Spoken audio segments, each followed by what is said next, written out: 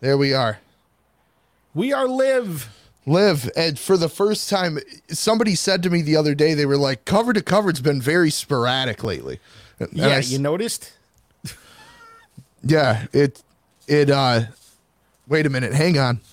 Can you see us now? I just got a message that says somebody's on YouTube waiting, and it says it's 27 more minutes before we're live. What? No. That's why I'm making... They're in a different time zone because we're live. Well, I'm making sure that they can see us. Why would you want to make sure of any of that? It says there's 6 people watching us right now. That's because we have a legend on with us, which we'll get to in a minute. Yes, because now, now it's back down to 3. What the hell did you do? I didn't do anything. Well, it's still 3 or more, so here we go. Time for the intro. The intro. Cover to Covered is a podcast that features 2 idiots talking about music at length, and occasionally a dog does make an appearance. There will also be special guests from time to time that will show up, and they will be smarter than the hosts. And the hosts will give their opinions. By the way, they are exactly that. Opinions. They're not truths, they are not fallacies, and they do not reflect the views or opinions of their employers or those they employ. So with that, just enjoy the damn show.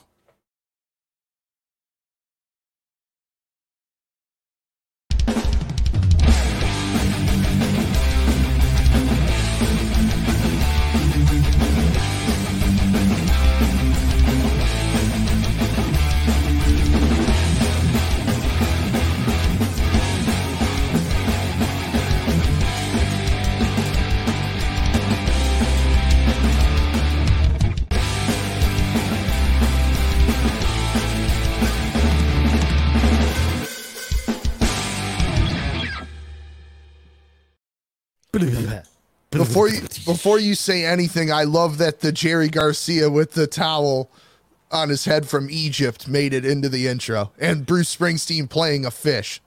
Slug. A slug. Was it a slug? Yeah, it went by so fast it was hard to see. Bruce is playing the slug. He's very good at playing the slug, if you ask me. And no one asked you. Sluggist. No one asked you. You know why? Because Bruce Springsteen sucks. When we bring our guest on, at some point you'll have to ask him to do his impression of Bruce Springsteen. It's really good. What does he do? Just like chew glass and gargle and then burp? You'll have to find out. Oh my God, Roger, what are you doing? I fixed all the blinds, and Roger just went through all of them. He's just like, screw this. I'm going through all of them. For those that are watching, Mike spent a good 3 or 4 minutes making sure those blinds weren't moved because he doesn't want the sun coming in. Yeah, because I mean, like, it throws off all the light balance and everything, and it's annoying as shit. So thanks, Roger. You're a good pal. Anyway. Hope everybody's doing well. We have 7 people right now. That's good. That means that we are on and we are live. My name is Mike. That is Nick. Nick, what store do you own? Rock City Music Company. And where are you located? 5 Mile in Farmington in Livonia, Michigan. And where can we find you? RockCityMusicCo.com and all social media platforms. And what is it that you sell? I sell guitars and records and drums and accessories and T-shirts and posters and lessons and pinball machines. But we don't sell the pinball machines, but we have pinball machines, and that's really good. What matters. Well, one thing to talk about right at the top, Nick does have half of his store is a guitar store. And there was a passing this weekend, and it was very sad for the musical instrument industry in general, and that was the passing of Sammy Ash. Yes. Who died at relatively young, at 65 years old. Yeah. People say, 65 is old. Yeah, no, not today, not anymore. So 65 years old. He was battling melanoma for the past year, in fact.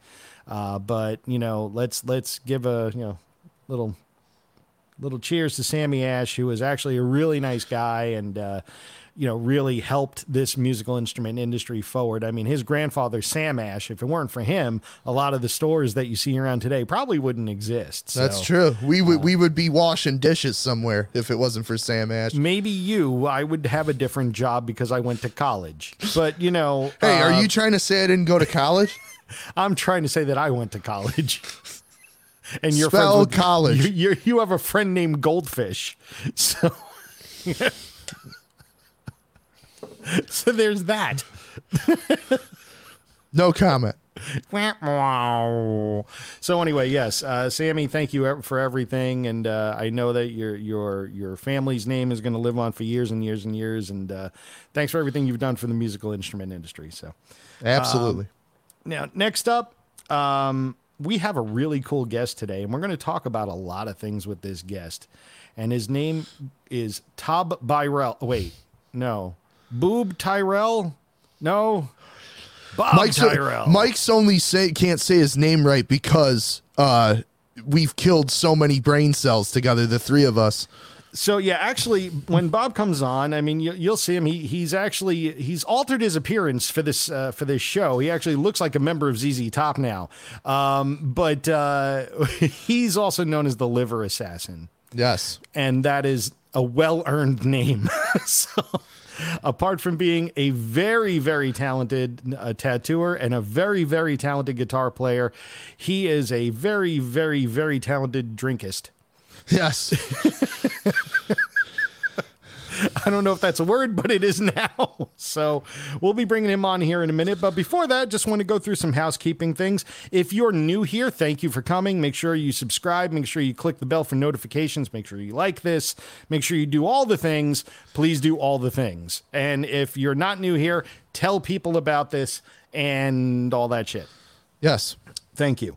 Also, we're going to be talking about things like, what are you listening to? Like, hey, Nick, what are you listening to right now? So the things that have been in constant rotation for me lately, are you familiar with Scott Walker? Do you know who Scott Walker is? Is he related to Butch Walker? No, he is not. Okay. But Scott Walker was like kind of a Tom Jones-esque singer in the 60s with the Walker Brothers. And then in his solo career, he kind of went on to do what they call Baroque pop, but like with like really deep fucking weird lyrics and stuff. And then he turned into an avant-garde musician. But his first 4 solo records are still rooted in that like Baroque pop. And somebody gave me a copy of his album 4 the other day. And I've been playing the hell out of that. Really cool stuff. Great voice and really cool songs. So if you're into that type of stuff, I would highly recommend checking him out. Underground artist, but very rewarding. You know what they say, though? If it ain't Baroque, don't fix it. Hey, I'm out of here. I'm signing off now. This is the last episode of Cover to Covered.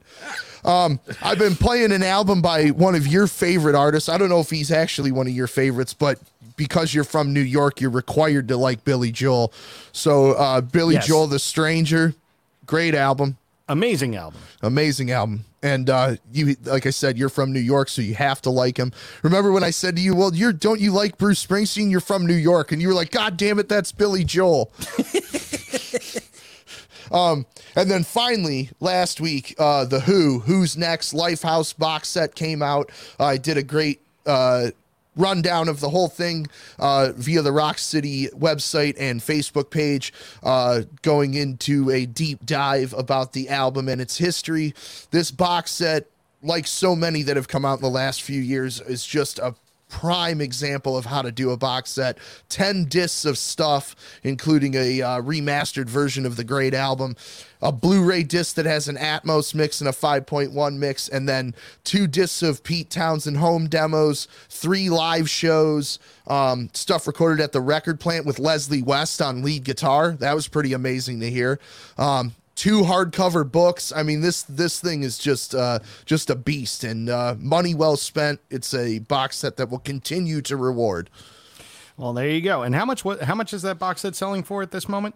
Right now, well, I think it's like it's still tag price is $300 if you can find one. But they sold out pretty quick, right? I was going to say we had an issue getting our allotment in, and one of our reps said Universal does not plan on repressing the box set. So if you see one and you're a Who fan, grab it now, because before you know it, it's going to be double or triple the price. Yep. And there's been a lot of things like that happening as far as things disappearing within a day or so. Speaking of Universal, they're reissuing Jellyfish, Belly Button, and Spilt Milk. 2 of the greatest records of all fucking time. And 2 of the most expensive pieces of vinyl to buy of all time. I mean, the original, the OG of Spilt Milk is like $500 and up. Yep. to find. So finding that they are reissuing, even the reissues that came out around 2012 on Omnivore, those are $200 to $300 to $400. Yep. So the fact that they're reissuing them, well, everybody went nuts and bought them, and they supposedly sold out super quick. Now, Nick told me about it, and I got mine reserved. They're not shipping till November. And this is because I had just had a conversation with Mike the previous day where he was going to buy a copy of Spilt Milk for $300. Yeah. And I said, Mike, look, they're reissuing Spilt Milk and Belly Button. Yeah, and I was like, great, I don't have to spend $300 because I would have put it on PayPal and had to pay it off. And like, well, I don't want to do that either. So it was great to reserve those. And then Nick went to do it, and he bought them. And then they said, no, we're sold out. Here's your money back. Yeah, they canceled my order. Motherfuckers. But if you're not able to get them, who's going to take care of you? I had to beg Mike. I was like, dude, you know how much this album means to me. And I think you said something like, I hate to see you suffer in this capacity just because it was Spilt Milk. Yeah. If it was anything else, I'd be like, screw you, buddy. But since I bought 2 of each, I will graciously not donate, but I'm going to take his money for it. Get one to Nick. But I think today you may have been able to get one. Is that Fingers right? crossed. I don't want to jinx it. So, but hopefully, I will say though that You Discovered or whatever it's called, that music site from Universal Music is actually pretty good for purchasing pre-ordered albums and things in that nature. Other things that are coming out soon. We have next month. We have because it was supposed to be next week initially, but Asia, the UHQR of Asia is coming out in October now. I'm glad you brought this up. Have you? I know you haven't bought it yet because we haven't talked about it. But have you read about any of the backlash on Pretzel Logic? No. Okay, so totally, it comes down to the opinion of the listener. Of course, I think it sounds pretty good. It doesn't sound as good as the first 2 Steely Dan releases for sure. There's people out there going, this sounds like shit. I can't believe they released this. Wow. It has a lot of high end. It's very bright. So if you play it and you play it loud and you roll back the high end, I think it sounds great. There's still a lot of stuff that I never heard in that record. It's in my top 3 Steely Dan records, Pretzel Logic is. So I really enjoyed it, but there's people that are like, this is fucking bullshit. If they do this with Asia or the Royal Scam, I'm going to kill somebody. So yeah, wow. All right, well, we'll see. That is yet to be seen because otherwise it'll be $125 that we may have just burned. 150. 150. That's right. Yeah, I'm sorry. The MoFis are 125. Which those Van Halen MoFis hopefully coming soon. Hopefully. Van Halen 1's supposed to ship in 2 weeks. Supposed to. But keep your fingers crossed. I will be buying it. I'll be buying Asia. I'll be buying the Van Halen box set with Sammy Hagar on vocals. I will be doing it. That's a shame. That is a shame. Look, you need it for the collection. And I don't have a copy of Balance. I don't have a copy of Balance. That's a good thing. I'm not saying it's a good album. I just need it for the collection. My collection's doing just fine without any of those records. All right. Are you done talking about what you were listening to? Because I completely interrupted. Yes, I was done. Okay, great. What am I listening to? I've been listening to a lot of The Darkness. I'm going to be honest, man. Yes, great I man. love The Darkness now, and Justin Hawkins is such a great singer, and I believe in a thing called Love is a great tune. Permission to Land, one of the greatest debuts ever. And try finding that on vinyl. They're supposed to be reissuing that too. That's supposed to be coming out soon. October, but even the OGs, the OGs on that are $175. Yep. So it's crazy. I'm just glad that these are getting reissued because now I feel like I can listen to it. If I paid $30 for it, I feel like I can open it and listen to it. If it's $175, I feel like I got to wipe it down with a diaper and shine it, So, but that's cool. So that's coming out. But listen to that. And I've been listening to The Pretty Reckless. I like The Pretty Reckless. That's with Taylor Momsen, who played Cindy Lou Who in How the Grinch Stole Christmas. Yeah. We fixed their amps. They opened that show where Chris Cornell ended up passing after the show. They opened that show and we fixed their amps that day at the shop. Is that why Chris died? I can't confirm nor deny that's why he died. Well, let's hope that's not the case. Yes. So I've been listening to The Pretty Reckless a lot too, and I have an unhealthy infatuation with Taylor Momsen anyway. So there's that. Creepy old guy. There we go. Yeah, look, she's hot. What can I say? And she's in her 30s now, so it's okay. But all right, so let's go quickly through 3 releases that are happening this week, and we will get to our guest. Okay, so coming out this week, reissue from Neil Young, his early 90s album Harvest Moon, one of his later career albums that people love. I think it's a great record. It hasn't been available in a while. Indie exclusive. Now this product is only available from indie retailers and neilyoungarchives.com. So you can't get it from Amazon. You can't get it from Walmart. So power to them for that. Again, it's on clear vinyl, 2 LP set, limited quantity. If you haven't heard that record, I highly recommend picking it up. It's total like early 70s singer-songwriter Neil Young. So if you're into that stuff, you'll love Harvest Moon. That's getting a reissue. Speaking of other titles that people have been waiting a long time to get reissued, the later period Tom Waits records. So Rain Dogs, Swordfish Trombones, Frank's Wild Years, Bone Machine, all these records that have been $100, $200, $300 for a long time are getting reissues. Wow. Indie exclusives, colors, and then there is standard black vinyl as well. They're going to be coming out sporadically for the next, I think, 4 to 6 weeks, sort of how they've been doing the Aerosmith catalog. But the first 3 come out this week: Swordfish Trombones, Rain Dogs, and Frank's Wild Years. So Rain Dogs, fantastic record, definitely a must-own.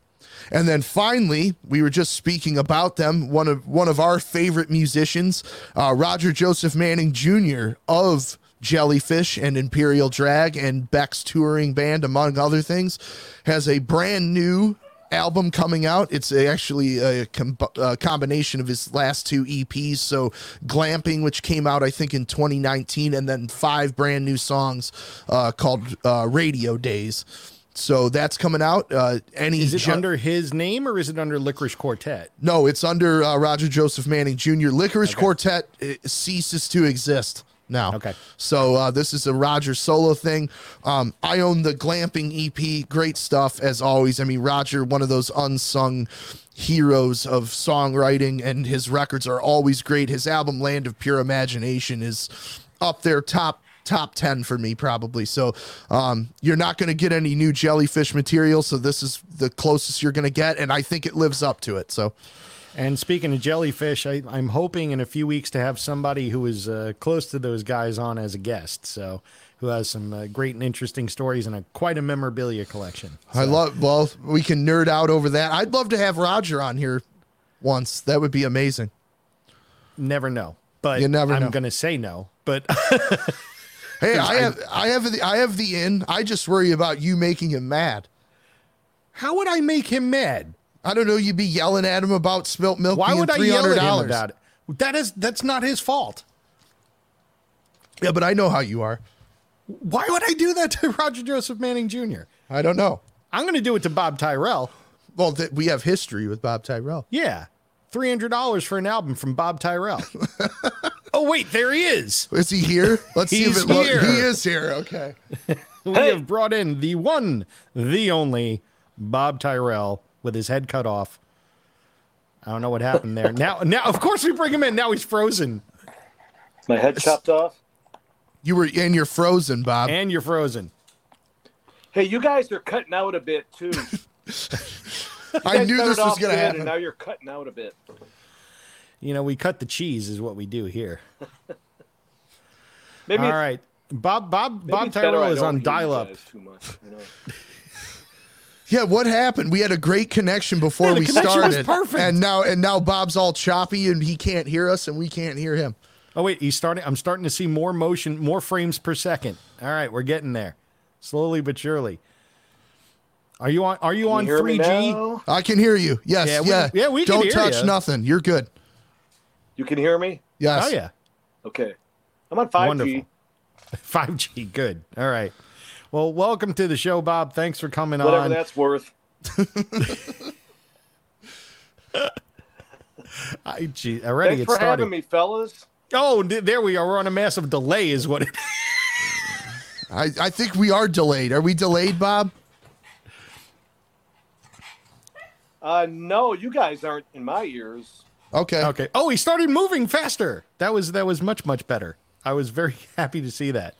All right. Well, welcome again. Bob Tyrrell, for those of you that don't know, is one of the top tattooers in the world, period. World renowned. If you like black and gray tattooing, if you like portrait tattoos, he's basically the guy to go see. He's tattooed me and Nick, and that's all you need to know. But he's also tattooed at least 4 other people, and it's magnificent. And actually, we're going to show some of Bob's tattoos, some of the work he's done. But Bob is also an amazing guitar player and is rhythm guitarist in a band called the BOB Kings with Mario Barth, who is in his own right a very good tattooer. So we're going to talk about all that today. Bob, how you doing today overall? I'm good, man. See, now he's moving in full motion. Yeah, we're good. We got the pace going. It's all set. Well, yes. Bob, you just got back from New Jersey from a gig with About Kings, and you played with some pretty incredible, shared the stage with some incredible people. Sebastian Bach. I saw Eddie Trunk. Who else was there? Stephen Pearcy, right? Wasn't Stephen Pearcy there? Yep, Stephen Pearcy, Phil Lewis from LA Guns. Tie Me Down from Fast Pussycat. Yep. So it was so the house band was Todd Kearns and Brent Fitz from Slash's, band with Miles Kennedy and the Conspirators. So they were the bass and drums, and Brent Woods played guitar, and he's played with Sebastian Bach. I think he still is with Sebastian, but he's played with a ton of people. And so they were like the house band, and then they had 4 singers. They each came out and did like 5 songs each of their respective bands, Tammy Down came out and did Fast Pussycat, and then Phil Lewis came out and did all LA Guns. Sebastian came out and did all Skid Row. And then, Stephen Pearcy came out and did Rat. And it was fucking great, man. It was killer. Really, really cool idea. Really special show. So it's awesome. We got to open up. We were supposed to play on Saturday because we played Friday night, a full set on Friday. And we're like, man, we should play Saturday, because if they were the only band and there was time. So we did a short 6-song set, and we just did all rockers, So we came out to a really short but sweet set. And I liked that better than the night before, man. It was just come out 6 rockers and you're done, and then watch those guys all night. It was fucking really, really just cool. Like, I'm done. My work is finished here. Yeah, I am out. Give me a beer and a shot. Thank you. Yeah, we got to drink and watch those guys for a couple hours. So let's put a little perspective around this. So you said you played 6 rockers, but that's mainly because About Kings is more of a country rock band, right? More of a southern rock kind of band. Yeah, it's they call it Mario. Uh-oh, did we lose him? I think we did. Well, I heard his phone going off. Somebody's texting him like, "Hey man, can I get a tattoo?" Oh, you think text messages are fucking it up? Probably. That usually does. That's what it is. That usually does. I don't know how to shut it off though. Well, you can't Quit really shut me. it off. Yeah. Stop texting Bob Tyrrell, everyone. Texting me. Leave him alone. Wow. Oh, he's gone. He's gone. Here's the funny thing. Bob, like, Mike knew this was going to happen.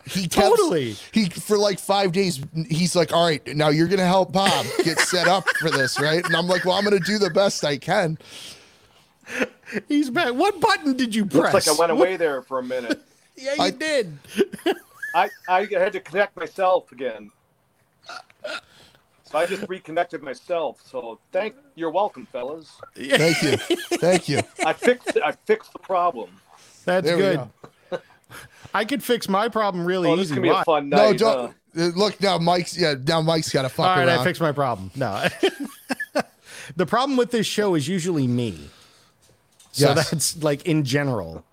Like Nick's the good one. He's sort of the cuddly one, unless you ask him about Dreams by Van Halen. Then he turns which is a terrible song. Turns into Jungle Cat. Bob, how bad is Dreams by Van Halen? And you better say horrible. I have my guilty pleasures, and I like that song. Oh God! Oh snap! No Shot good. down in flames, Nick. Man, what is... That is too funny. All right. Enough of this tomfoolery. Did you catch that, what I said? Yeah, I heard you. Oh, yeah. I'm just disappointed. That was good. All right, now I'm... What about, is this love? Is it love? Or what's it called? When It's Love. Well, I hate You like that one too. Nick? No, I can't stand that one. No, I knew it. That's why I asked. He doesn't just like anything Dreams. Sammy Hagar, which I understand, but I mean it's like this unrealistic vitriol. Like Well, we all know, I mean, Bob included knows that there's only one gentleman I can't stand more. Yeah. Steve Miller? Miller. Yeah. Oh, Steve Miller, yes. Horrible. I love Steve Miller, man. Yeah, a couple months ago, Everybody Bob has posted, their flaws in their musical taste. and yours is that you like Steve Miller. Oh my God, the show has already gone off the rails. We started talking to Bob about things he does. Now we are already into Steve Miller and Van Halen. Let's pull the reins in. Let's get back to the interview portion of our programming. Yeah, go ahead, Mike. Sorry. That means that everybody's going to love this. So even my mom is Oh, what a mystified. train wreck this is. My mom is mystified that, that Nick went down in flames on that, by the way. So just saying. All right. So again, about Kings, more of a country rock band or more of a straight rock band? I know that you've described it before as, if you like Southern rock, you're going to like it. If you like rock and roll, you're going to like it. If you like country, you're going to like it. So how would you describe about Kings as a band? I call us a rock and roll band. We only have one true country song, and then we have a lot of stuff that's very Southern rockish, Blackberry Smoke, Leonard Skinner, and then there's some heavier stuff that's, the drop D tuning and stuff, and it's just a straight up, almost like a hard rock song, So it's a little bit of everything. It's true, man. If you like country, I think you'll dig it. If you like Southern rock, it's right up your alley. And there's a little something for everybody. So, and I love it because I'm a Southern rock fanatic, Yes. So, and I love country. I love good country. And you guys Old were school country. In Europe. We're playing to some massive crowds over in, I think it was Europe or, yeah, right? It was Europe, different countries in Europe. You did like a full tour over there. Yeah, it was the so this is last summer, and we opened up for a guy named Andreas Gabalier, who's he sings in German. He's from Austria. His band is huge in Germany and Austria, with the German vocals and stuff. And they're a great band, man. He's got a huge band, 3 guitarists, and then when Andreas plays, he's like the lead singer, but he plays guitar as well. So there's sometimes 4 guitarists. Wow. There's 3 horn players. There's 2 female backup vocalists, a keyboard player. So nobody gets paid in this really, band. really good. They play they get paid. I'm just saying, with that many people, they're probably not making that much money. It's like a band of like 50 people, it sounds like. Yeah, it's probably like Derek Trucks' band, Yeah. The Tedeschi Trucks band. It's like, 12 people or something. But but they're huge. They play. I mean, we played a show with 100,000 people in Munich, Germany. Wow. And they were all there to see this guy. He's as big as like U2 or something in Germany and Austria. Wow. So we played a lot of places. We were playing were like 25,000 people. Some were 15,000 people, like the size of Pine Knob. We played a 6,000 seater 2 nights in a row. It was a smaller amphitheater. But we were opening up for him, so they were really there to see us, but we did it, and it's something I'll probably never do again, and never thought I would in the first place in my lifetime. So it was surreal for me, so it was a blast. And but now we went back 3 times to so that was in Germany, Austria mostly, 1 show in Switzerland, 1 show in Italy. and that was it. So it's mostly Germany and Austria because they're huge there.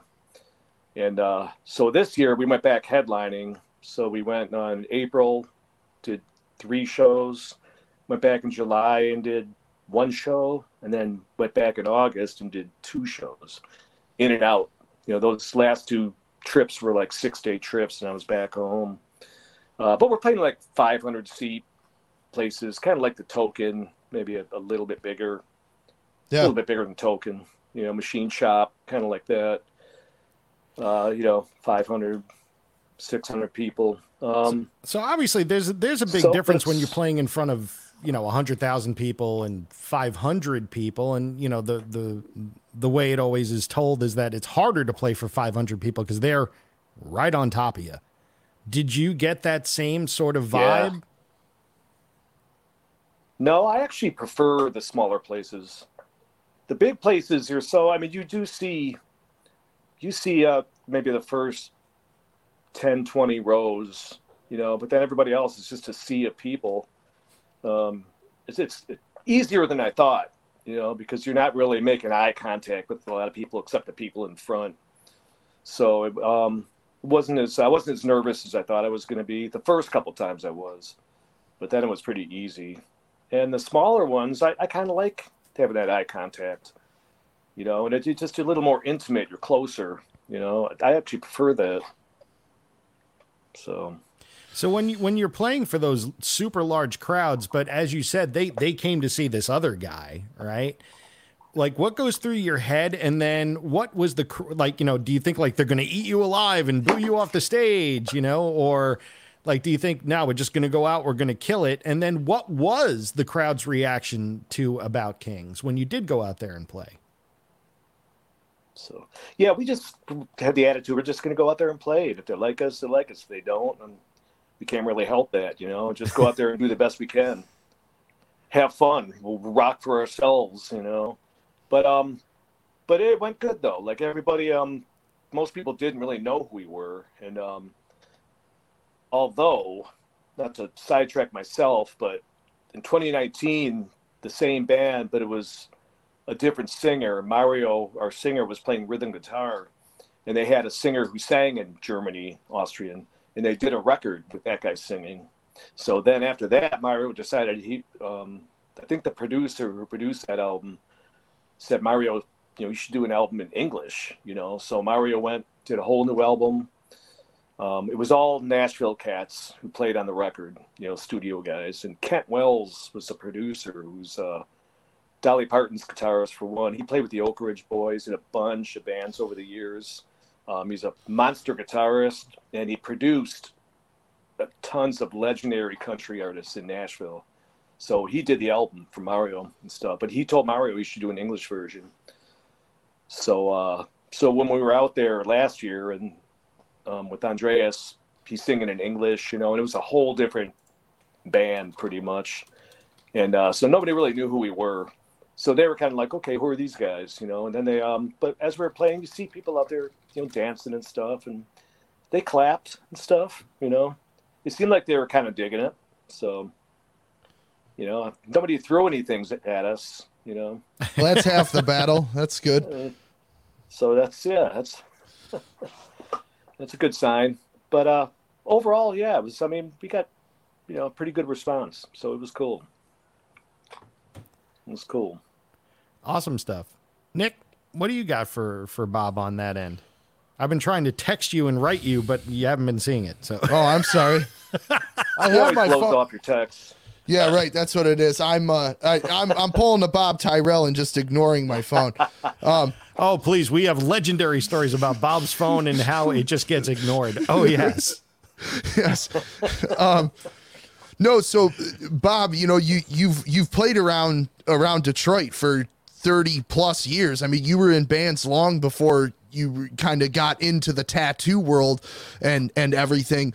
Has this been a different 40 years? 40 years. Has it been a different experience to play this style of stuff? Because you were more of a metal guy in Detroit. The bands you had here were more rooted in hard rock and metal. So are you approaching this band different in terms of your playing? I know you're a big Southern rock fan, so I know it's kind of always been in your blood, but it's different than the stuff you used to play around Detroit. Yeah, the biggest difference is my guitar tone. You know, I play a lot cleaner with this band, where with metal stuff, it's full on EVH 5153, you know, and Marshall fucking JVM 410H, you know, that's have a ton of gain on them, and metal. I played metal bands since I was about 23. Well, in high school, I played in, wasn't metal, but it was, so we were playing all the stuff that we were into, like Black Sabbath, Deep Purple, Van Halen, Rush, AC/DC, and Leonard Skinner, even stuff like that. That's all stuff I was into. You know, like bands like UFO and, you know, Thin Lizzy I was into, but we didn't play any. But UFO and Michael Schenker, I didn't really get into until after high school, which I don't know how that happened, because Michael Schenker is now one of my favorite guitarists of all time. You know? Yes. But so I played, you know, rock, hard rock, you know, Montrose from the first record and all that stuff, Rainbow. And then when I was 18, I all of a sudden became a huge Southern rock fanatic in my senior year in high school. So then Leonard Skinner became my favorite band, you know. I mean, along with Deep Purple and Sabbath and Van Halen and stuff. But so right when I graduated high school, we formed a Southern rock band with my future brother-in-law and some friends, my buddy from high school and a couple other guys. And for about a year and a half, we played this one bar every fucking weekend, except Thanksgiving and Christmas, maybe. Like, maybe it wasn't every single weekend, but it felt like it was for like a year and a half solid. And we played, it's called Iron Horse, and we played 100% Southern rock only.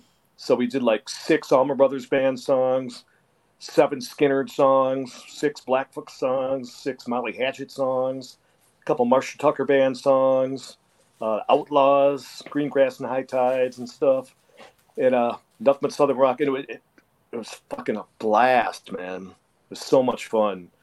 And then after that, I did that for 18, 19.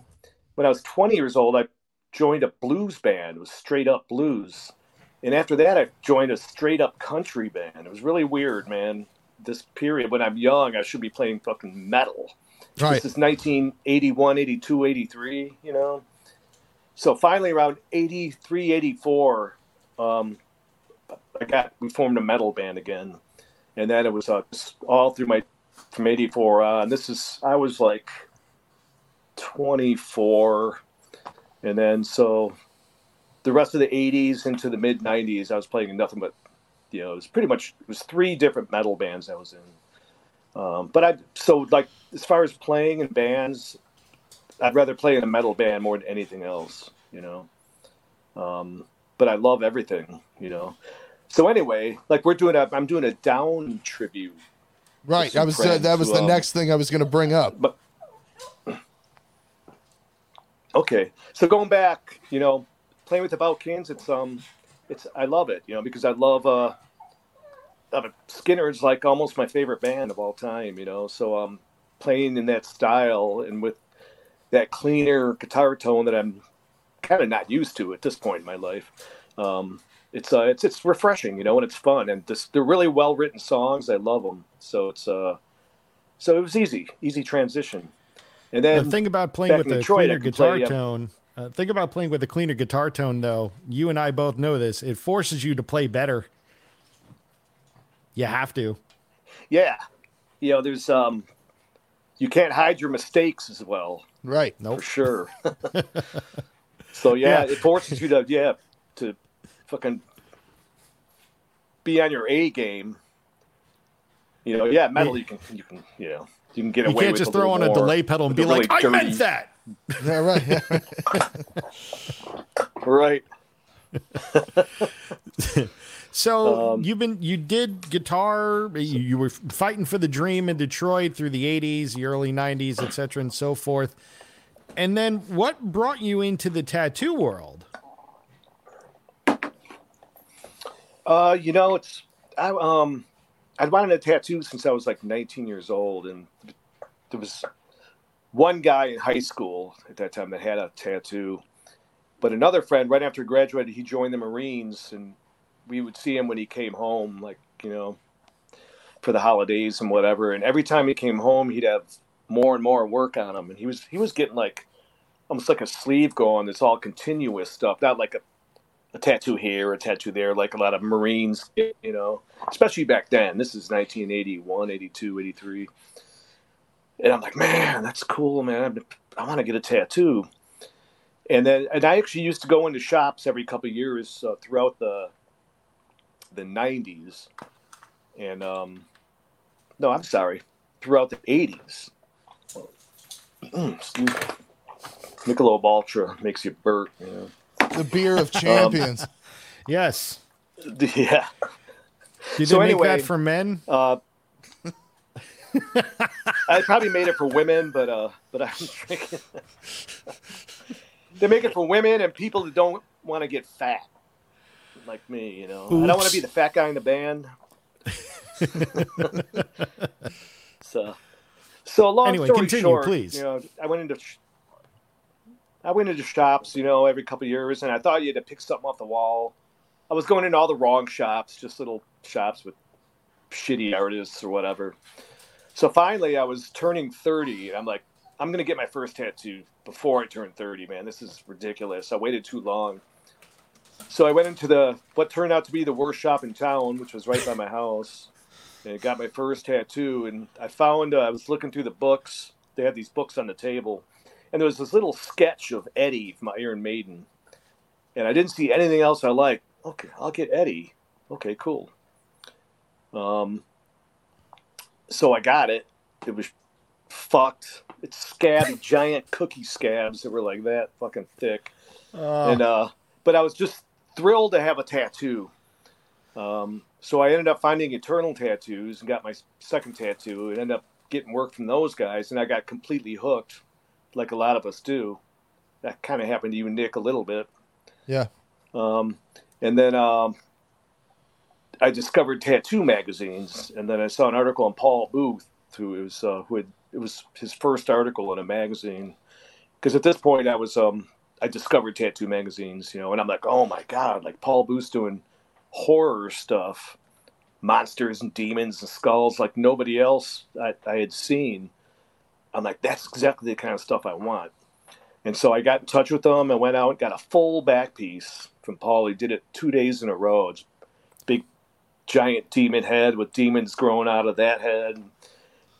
Typical Paul Booth, And so I was just completely hooked. I ended up going 6 months later, got my whole left sleeve done from Paul. Then Mario Barth, the singer in About King's band, he was in 1996 when he tattooed my arm, did a whole sleeve. He was like one of the best in the world, and he still is one of the best in the world. But he was really well known back then. I discovered him through magazines, tattoo magazines, and I wasn't even tattooing yet, So I 2 full sleeves, full back piece. I got back into drawing and was taking classes at Macomb Community College. Taking 1 class a semester at night, 2 nights a week. Because I had a day job making kitchen countertops, which I did for 15 years. And then I finally got an apprenticeship with Eternal Tattoos in 1997 when I was 34. So I got to quit my job making countertops, which I don't miss at all, and started tattooing. That's and now, awesome. Since then, I don't have to work anymore. I can tattoo. But it's funny that you put it that way. You don't have to work anymore. You just have to tattoo. That's awesome. Right. Bob and I have gone guitar shopping before, and I was the peer applying the pressure because it's what you do. And in fact, we were at Sam Ash in New York City, and we found a nice white Les Paul custom for him that he wound up taking home. And he's like, man, should I do this? you know what? It's only 2 tattoos. So like you weigh things in how many tattoos you need to do in order to pay for it. That's kind of cool. Yes. Exactly. Yep. Yep. It's like, oh, that's, I just bought a brand new truck like 3 weeks ago, and my payment's like $1,050 a month, and I'm like, well, fuck, it's just one tattoo, and I fuck off so much. I could work so much more, but Nick knows yes. how many concerts I go to and stuff. And usually in summertime, I do 2 tattoos a week at best. A lot of times, no tattoos a week, but I make just enough to pay my bills. Because Bob doesn't want to miss, REO Speedwagon on the riverfront for the 18th time. That's partially true, yes. Oh, my God. Well, that's all going to lead to the second half of concert albums that we're going to talk about with Bob. But let's go back to the tattooing thing. Now, obviously, we're joking around because we are friends with Bob. Bob, I've known you for 15 years now, something like that. And I know Mike because of Bob. Exactly. So it's pretty crazy how this. Those of you that like this show, blame Bob. Yep.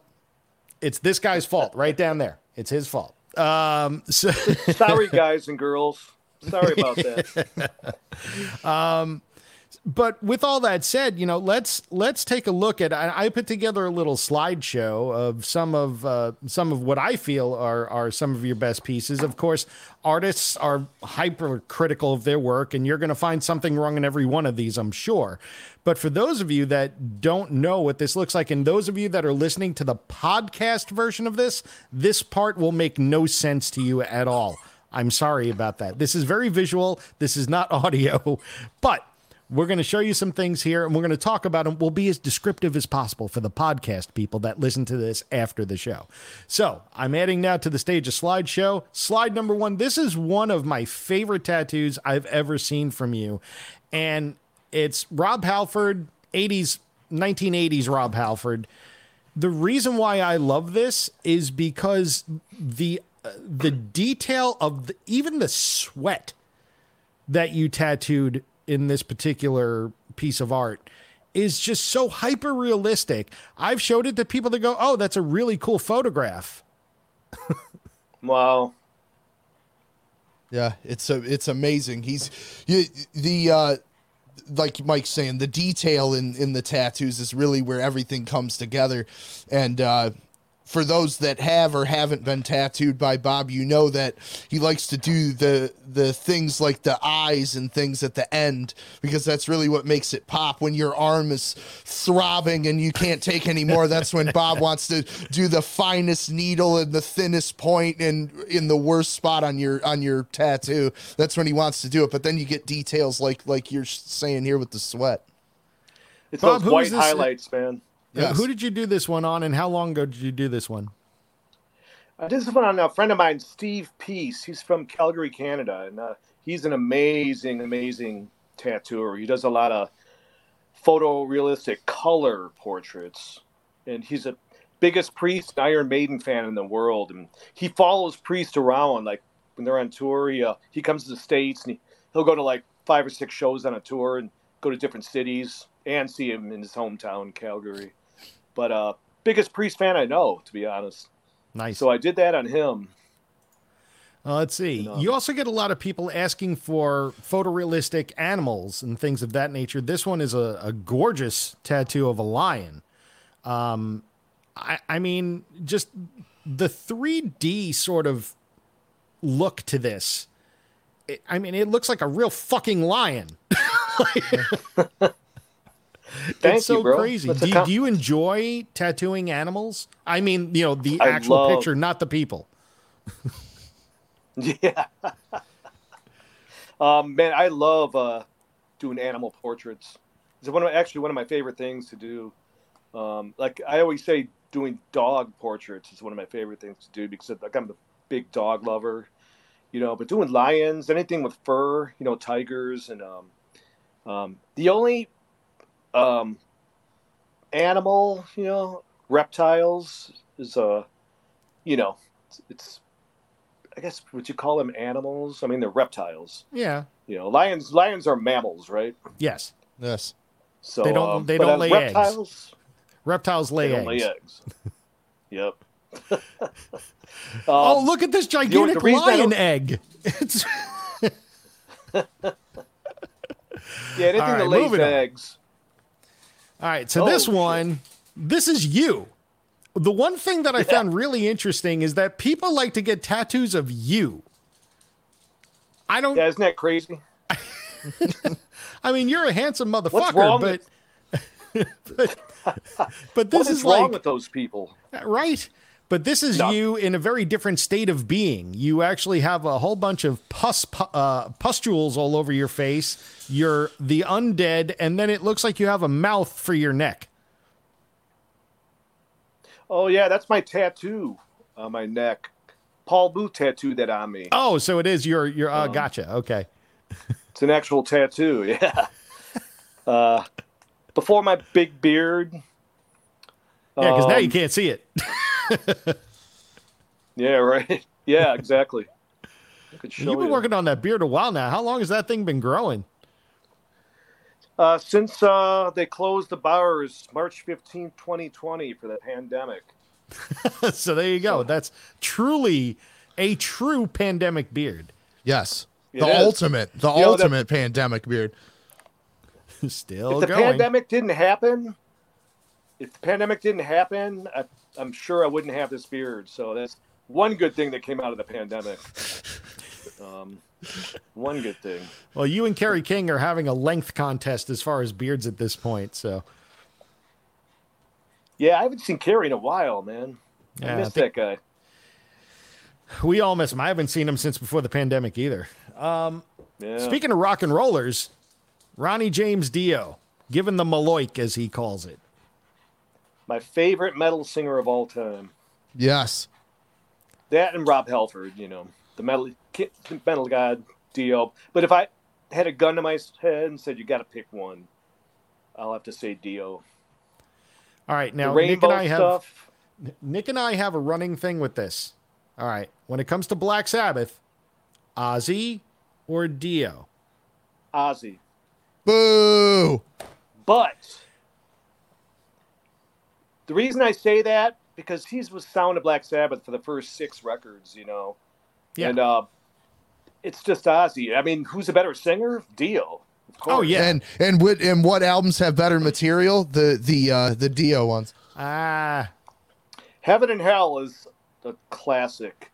I wouldn't say better material than the early Sabbath, but the Mob Rules is great. Heaven and Hell is the masterpiece as far as the Dio era goes. As far as Black Sabbath goes, it's the masterpiece. Oh my God. Next slide.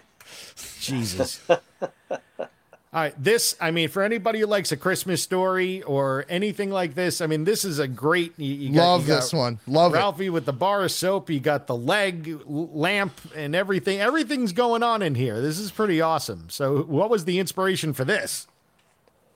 I think he just loved the movie like I do. I love this tattoo just because I love that movie. And when he asked me to do it, I'm like, I was excited, And you had to get the leg lamp in there. That was such a classic scene in the movie. But I love Christmas, and a lot of people aren't big fans of Christmas with all the hectic, all that. Just if you have kids and stuff. But and one of my guilty pleasures, and we're going to talk about music and shit, but I'm a huge fan of Christmas music. And I tell that to my clients when I'm tattooing them. They're like, "Really?" Like everyone's like, "What the fuck?" I love it, man. So call it a guilty pleasure. I don't know. Guilty pleasure it is. We all have them. This is mine, Star Wars. I don't know if that's a guilty pleasure. It's just a pleasure. I love Star Wars, and this tattoo of Han Solo just gets me every time I see it.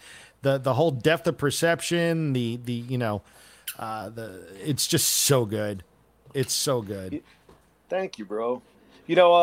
I've never been a Star Wars fan. Like when I was a kid and the very first Star Wars came out in 77. I thought it was kind of corny. I was 13 or 14 years old. I was into like horror shit. The Exorcist was my favorite movie back in the early 70s and stuff.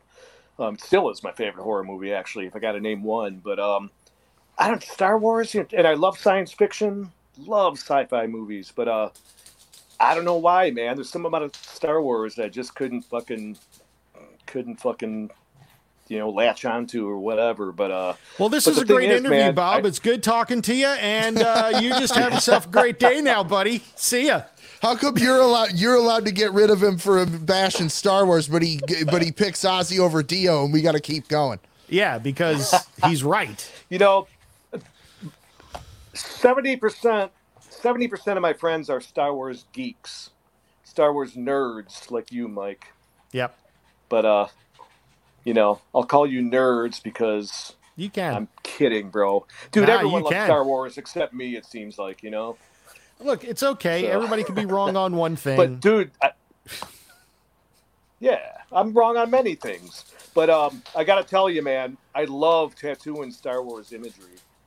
I've done some Darth Vaders, Han Solo, and I've done 2 Yodas that I had an absolute blast with, man. So I love tattooing that stuff. The thing about your work that really catches me, especially in something like this, or especially with a Yoda, would be like the folds, the crinkles, the creases in the skin. How you're able to make all that just pop with the contrast. It really is.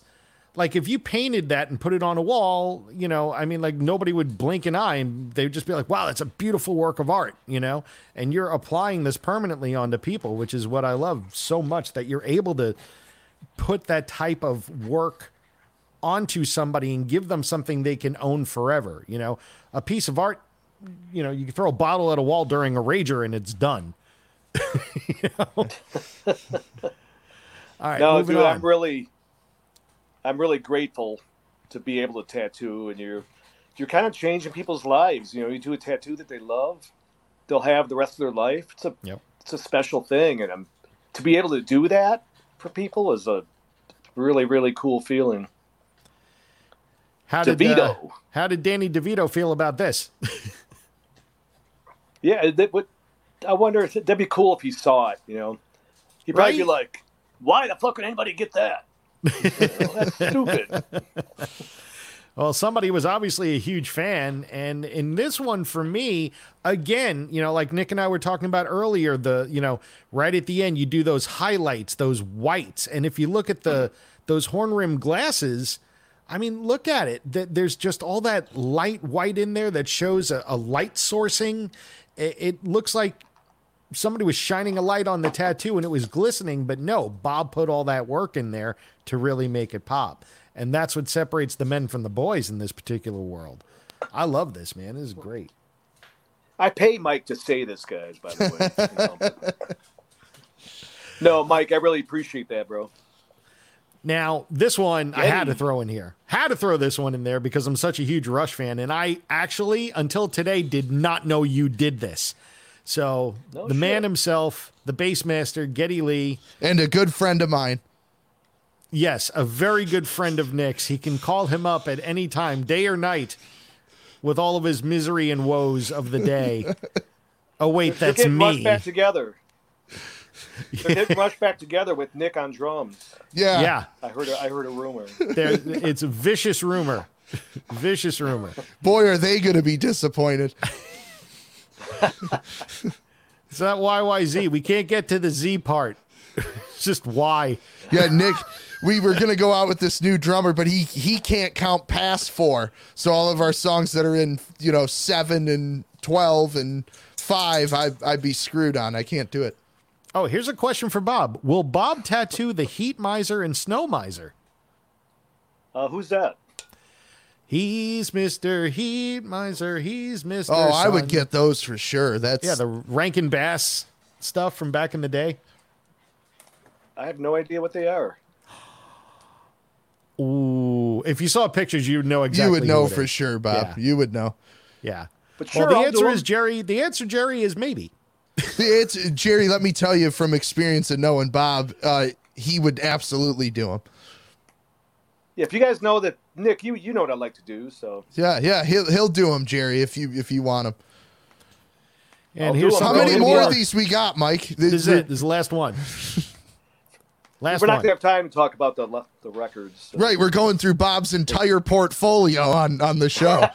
Yes, we are. I have another 300 slides. Are you ready? No, this is the last one. So I wanted to bring something from a more modern band, a more contemporary band into the mold. And, even bands of today, like people are asking for these items. And this is something that Bob did. Again, if you look at the eye work with the extra highlights done in the eyes and such, I mean, it's fantastic. So, but Bob, let me ask you this. What's something that you wouldn't do? Like what type of tattoos or what subject matter would you not tattoo on somebody? Well, I'm not going to do a portrait of Adolf Hitler. Okay, well, that's good. Right. Yeah. I'll do. I mean, I do only black and gray. I did a lot of color when I started my first 2 or 3 years. But I have the last color thing Bob did, like in the last 15 years. Bob did this, and he put that little bit of red in there, and that was the only color he had done in a very long time. I'm going to have Bob tattoo something. I had to go down to the basement and dig out a bottle of red ink. It's true. It's true. You just grabbed a can of Sherwin-Williams. Anything for you, Mike. I'll do orange on you, Mike. Yes, thank you. I want orange everything. And something that rhymes with orange, too. Get it? Nothing rhymes with orange. Anyway, yeah, right. Okay. So what, of all the things, of all of the tattoos that you've done, if you had to pick like 2 or 3 that were your favorites that you ever did, what would they be? Man, when people ask me that, it's a hard answer because there's a lot in it. I'd have to really sit and think about it. There's one, though, that I always say, and everybody says the same thing to me. Man, that Willie Nelson portrait you did, it's one of my favorites. And I'm like, that's one of my favorite portraits I think I've done. Honestly, the one I did at Nick, the John Bonham, that's one of my favorites because John Bonham. Oh, there you go. Trying to get it in the shot. There we go. Now you did. Symbol on the bottom there. John Bonham's my favorite drummer of all time. So those things that Bob adds, like we were talking about the highlights and stuff. When I told him I wanted to get Bonham and we were trying to find a good picture and stuff, he came up with, we can put these rings in. And if you notice, my skin is the rings. Like he did the black around it, which it just makes it pop so incredibly. Use of negative space. Yes, negative space. But that's a lot cooler than doing them solid black. This is the one that I got from Bob, and we coordinated on this one, and because Bob really likes doing, if I remember correctly, you like doing the monster skulls, but I wanted something different. So as opposed to doing a monster skull with the teeth, I said I want tentacles like the face hugger from Alien. So we came up with this kind of combo thing, which still looks super awesome. So kind of like little claws or something. Yeah, they're like face hugger talons or whatever you want to call it. But that's all cool stuff. So Bob, if anybody wants to get tattooed by you, should they even try? Should they even bother? Or how, if they do, how can they get in touch with you to try? The best, if you want to set up an appointment, the best thing is to email me. My email is bob@bobtyrrell.com. Everybody spells my last name wrong, so it's BOB@BOBTYRRELL.com. You can go to my Instagram. It's just at Bob Tyrrell, all one word, 2 R's and 2 L's in Tyrrell. You could send me a DM on Instagram if you want. But the best thing is email. And if I don't get back to you, don't feel bad about bugging me because I suck with email. So you can even just forward the same email every week or two, and if I keep seeing it, I'll be like, oh wait, I got to get back to that guy or girl. Just a little asterisk here. I just want to tell you guys, the last time I was with Bob and he pulled his phone out, he had 48,000 unread emails. I just want to throw that out there. Now it's 80 something. Oh, Jesus. I swear to God, it's 80 something right now. but a lot of that's it's spam. It's bullshit. Yeah. Yeah. The funny thing is, though, like, if I email Bob, I get an email back. Like, hey, Bob, do you want to go to NAMM? Yeah, man. Thanks, buddy. I'll, all right, cool. Right. So he will return them. They eventually get returned. So. Yes, always. But my main thing is black and gray, and I love doing skulls, monsters, anything horror related, and any kind of realism. Animals, your pets, your cats, your dogs, family members and stuff like that, and any kind of wildlife and stuff. Just any cool black and gray stuff. Jeff Henderson says stuff. Jeff Henderson says he's my favorite tattoo artist, and the guy could not have been cooler at the Death Angel show at the Whiskey. Oh man, right on, brother. Jeff is also known as the 7-foot idiot. He's very, very, very tall. And thanks for watching the show, Jeff. Yeah, thanks, Jeff. Appreciate it. Love you. Jeff just got a new dog, so I'm happy for him. I remember that night, man. That was a blast. So moving on, let's get to the last part of the show here. And one of the other reasons why we brought Bob on, it's because we're going to put together a list of what we feel. Again, it's not a top anything. It might be 10, it might be 20, it might be 25, it might be 6. It's not a top thing. These are our opinions. I ranked mine. Because you're an ass.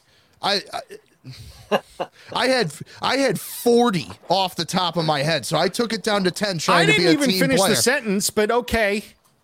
Well, it's important. Yeah. It's important to note. Yeah, you can note that after I'm done. Thank you. So I pulled a U.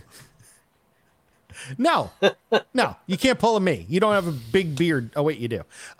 So we all have beards. It's bigger than yours. Yeah, damn right, and that's okay. I don't mind if that's bigger than mine. That's about it, though. Oh, his beard as well. No.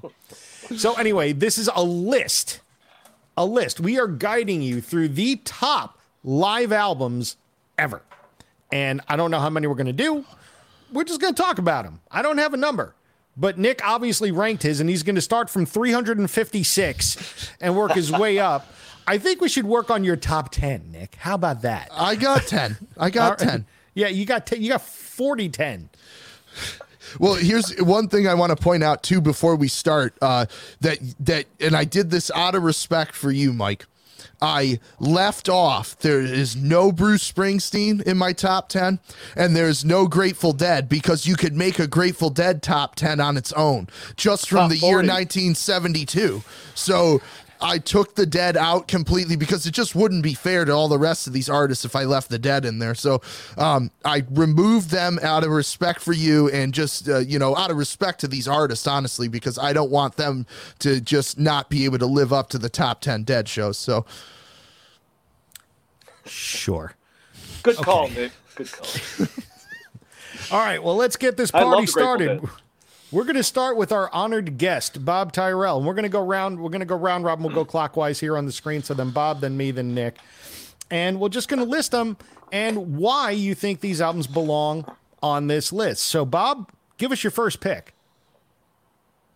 Okay. I'm going to pull up pictures. Hang on. We are getting visual aids. Okay, so this list will have an asterisk now. Okay, now, guys, for one thing, like you guys are saying, I can't do a top 10. I need a top 25 at the very least, but more like a top 50, And so coming into this, I did my top 10, and I numbered them too, Nick, as well, because but with that said, the stuff I'm going to talk about, it's not really in any completely set order. I could do it again tomorrow and it'll be different. You know what I mean? Yes. But I had to put them in order, so that's what I did. So, and listen, so I'm kind of a dinosaur. I'm going to be 61 years old in a couple months, and I'm kind of going over the stuff that I grew up with as a kid. And I'm talking about vinyl records I bought as a kid, and I was super into live albums. I'm talking about from 12 to 18 years old, when you're impressionable youth years, so everything I'm going to name is stuff that's more near and dear to my heart than anything else, so it's all 70s stuff, and Nick will agree with this shit because he knows what's up. He Yes. has the best taste in music of anybody I know besides myself, Thank we you. all think we have the best taste in music, Mike, you have the best taste in music, Do I? You don't. I can tell you that right now. In your eyes, you do, right? In my eyes, I do, yes. Yes, that's what I'm saying. So, I'll quit jibber jabbering. So, I'm going to go with this as my number 10. All the world's a stage. Great one. And the reason for this, man, is because, I love early Rush stuff. And when I was a kid, I was listening to that stuff from the beginning. So they were more of a hard rock band, and they got slowly more progressive as they went on. And I was a huge Rush fan in high school, junior high and high school. And so I saw Rush in 1977 for the first time at Cobo Arena, where everybody played in the 70s. Kiss recorded, Kiss Alive, blah, blah, Bob Seger, live album recorded there. So I saw them in 77 with the Runaways opening up. And it was phenomenal. But that tour that I saw them was the tour they were touring for this live album. So it wasn't the 2112 tour. It was the next tour when this album came out. And this record itself is from the 2112 tour, Yeah. And so it's all the old stuff from 2112 and before. And 2112 is my favorite Rush album of all time still, And seeing them for the first time, and, when you're 13 years old, whatever, it's like larger than life, 77 was my first big year of going to concerts. I saw Led Zeppelin and fucking, everybody. Not everybody, but a lot of fucking bands that year. And so this is a really special album for me. So I'm going with that for number 10. Nice. Good choice. Funny enough, building on that, this is the first one I'm going to pick is Exit Stage Left. Ooh, okay. Because for me, as far as a live album goes, All the World's a Stage is great because it's so raw.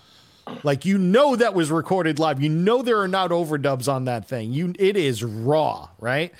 The thing I like about Exit Stage Left is it's a little more polished and it's a wider retrospective of what was Rush's basically best era ever. It's everything from the first album through Moving Pictures. Yes. And it's all the best songs from all of those albums, including the medleys that they do and what have you. But for me, the shining star of this whole thing is two things.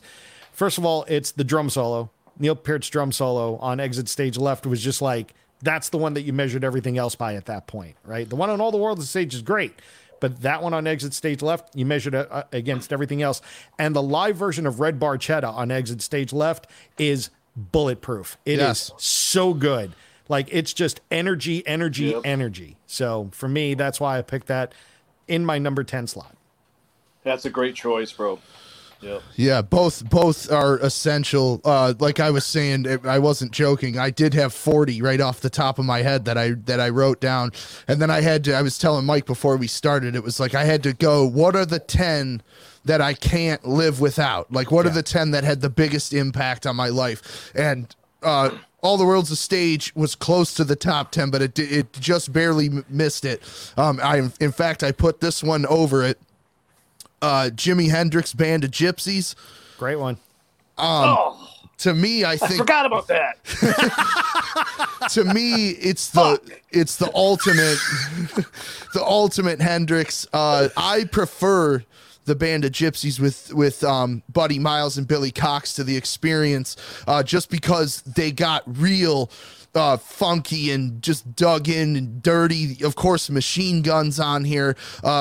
They do changes by Buddy Miles with Buddy Miles on lead vocals, and I think Hendrix just playing at his absolute best. Nothing against the Experience albums and the live stuff from that era, because it's great too. But to me, if somebody says, what is the best example of Jimi Hendrix, I pick Band of Gypsies. Great choice, bro. Man, that would have been on my list, Absolutely.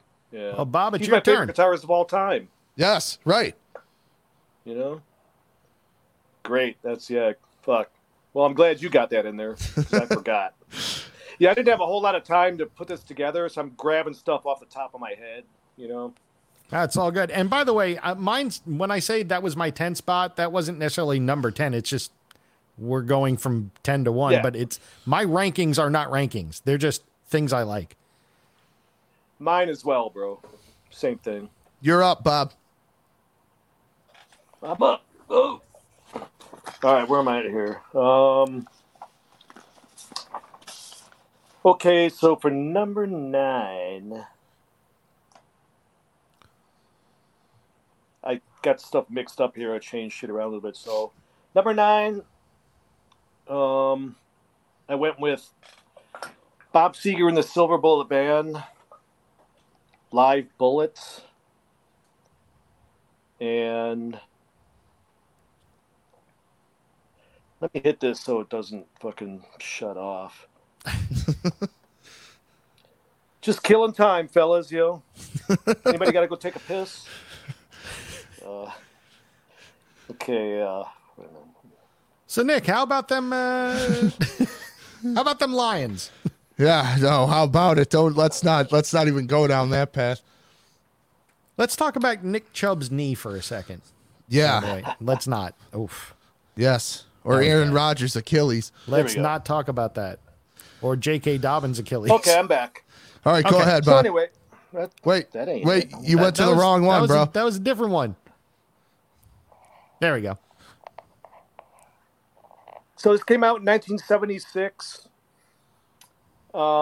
It's early Bob Seger. It's everything up to the Beautiful Loser record that came out in 75,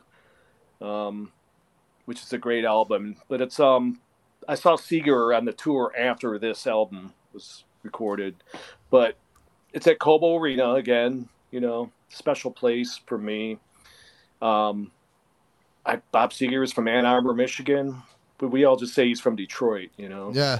But you know, he opens up with Ike and Tina Turner's Nutbush City Limits, does a smoking version of that. And just the whole record, you know, the whole show from front to back was just phenomenal. Drew Rabbit on guitar, he's kind of an underrated guitarist for me. I love, he's a great guitarist and a real tasteful guitarist, man. And his whole band was great, you know. The song Turn the Page, you know, that song became a huge hit from that recording. You know, that's probably one of his most like famous songs in his career. And Night Moves is another one and stuff. You just brought up Drew Abbott. I actually, about 10 years ago, I got to interview Drew Abbott for something, and I asked him about Live Bullet, and I said, you know, because there's always the debate about the overdubs on the record and stuff, and he said there was one thing that he went in and fixed in the studio where he was in one of the solos, the guitar was out of tune. So he went in and overdubbed that. But he was like, other than that record is 100% live. He's like, we were that tight. We were that set. We had been playing for like 8 or 9 months, you know, 6 nights a week. So by the time they got to Cobo to record that, he's like, we were raring and ready to go. And he's like, I think it shows on there. You know, I mean, that's maybe the most essential Detroit record that there is, you know, in my mind as Live Bullet, you know, so, and it was on my, for what it's worth, that was number 2 on my list. Somebody said they missed it. I don't know what they're talking about. What did you miss? We're here. All right. Bob Seger and the Silver Bullet Band. That's what she missed. Your turn, there Mike. You go. Iron Maiden. Live After Death. Yes. Gotta have that in there. Good The one. thing that I love about this album is not just the album. When I was a kid growing up, like this was my first real exposure to Iron Maiden was Power Slave. So like it was the imagery from Power Slave. Then I worked my way backwards, and then Live After Death came out, and I'm like, wow, this is amazing. So I got the album. The thing I loved, like I would listen to the album all the time, but for me, it was the insert, the program, if you will, that was in there where they talk about every date they played. It was listed, every piece of equipment they used, everybody that was on the tour. It was such an in-depth booklet, and I have a copy of it. It's amazing just to read through. I still read through it. And just seeing like Adrian Smith's gear and Dave Murray's gear, and I was like an up and coming guitarist, not really, but I was just starting to really get into guitar. So I'm seeing like, oh, they have these Lato Strats. Oh, what's a Lato Strat? And of course, there's no internet, so you had to go scouring through magazines to find a company Lato that makes Strats. You see like Dave Murray's 57 Fender Strat and like all these other things that you learn about Nickel McBrain's kit broken down by size of drum and by size of cymbal. That took 2 pages just to do that. It was fantastic just to see all that and see all the work that went into making this tour happen, and then seeing the video of it on top of it, like mind blowing. So for me, it was a real big part of my childhood growing up, and to me, it is still one of my favorite live albums of all time. So. Amazing choice. Amazing choice. Nick. All right, my next one. This I think is another example of just incredible guitar playing. An artist I'm very sad I never got to see in person, and even more envious to Mr. Bob Tyrrell, who I know was at this show because it was recorded at Harpo's in Detroit, Michigan. Gary Moore, We Want More. I forgot about that one too. God damn it! We Want More, just phenomenal front to back. It does have stuff from Hammersmith in London as well, with Ian Pace on drums, another one of my heroes. But my dad was at this show, Bob was at this show, and everybody that was there tells me it was a complete master class in the instrument. So, nice. Dude, that was so good. So good, man. I thought Ian Pace played the Detroit show too. No, it was Billy Squire's drummer. I forget what his name is, but if you look in the credits, the Harpo's show had the guy from Billy Squire on drums, and then the London show had Ian Pace. Okay, wow. I learned something new today. All right, Bob, you're up. Yeah, I'm glad you got that in there. I fucking forgot, man. Okay. What's next? Okay, so for number 8, I went with this one. Like I said, they're really not in total order or anything, but I knew somebody was going to pick this one. Yep. So, yeah, I'm just a huge Lizzie fan, Thin Lizzy. And that record, they were it was the classic lineup with, Brian Robertson on guitar and, with Scott Gorham. Brian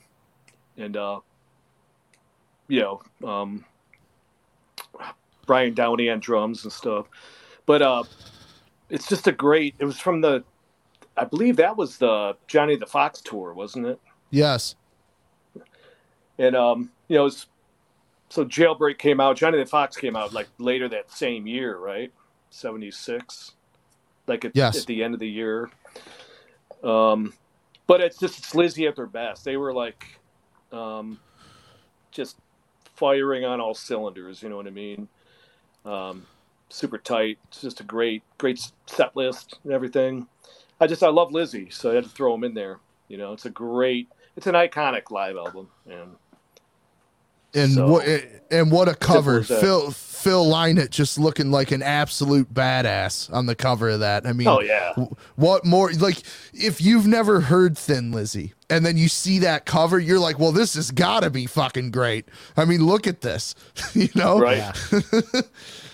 Yeah. I mean, it's kind of crazy that, like, how sad it was that his production, the output is limited, but the influence that he had on everybody, as a bass player and a singer, just whether you were a guitarist, a drummer, a bass player, singer, didn't matter. Thin Lizzy influenced you. Phil Lynott influenced you. Yes. And as a person of color on top of it, Yeah. So I mean, real trailblazer in so many ways. And I actually don't think, people always talk about what an amazing frontman he was and lyricist and songwriter. I don't think enough people give him props on his bass playing. His bass playing is fucking outstanding. You know, like I don't think enough people bring that up, because especially if you listen to Live and Dangerous, the stuff he's playing behind those guitar solos is second to none, man. And like Bob said, they're just firing on all cylinders, just ferocity at a different level. Yeah, man. So agreed. Moving on, my next pick is going to be a little bit off kilter. Somebody reminded me of this album on Facebook, actually, and yeah, it needed to be on my list for sure. And that was Duran Duran, Arena. And yeah, I mean, it's Duran Duran. That's in your top 10? Well, as far as a live album goes, it was pretty damn good, if you ask me. You know, I mean, you got to think about it.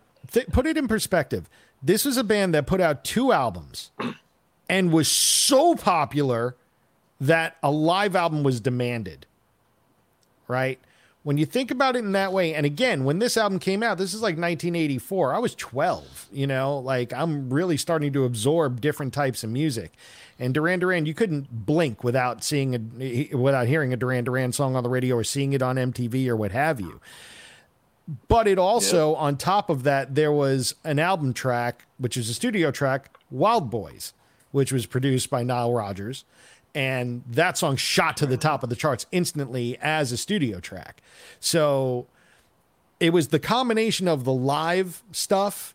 You know, you remember King Biscuit Flower Hour or whatever it is? You know, they had a King Biscuit Flower Hour concert as well that I taped from the radio that I would listen to over and over. And then this album came out and I'm like, wow, all right, these guys are good live. Fast forward to 2016, I saw Duran Duran live for the first time.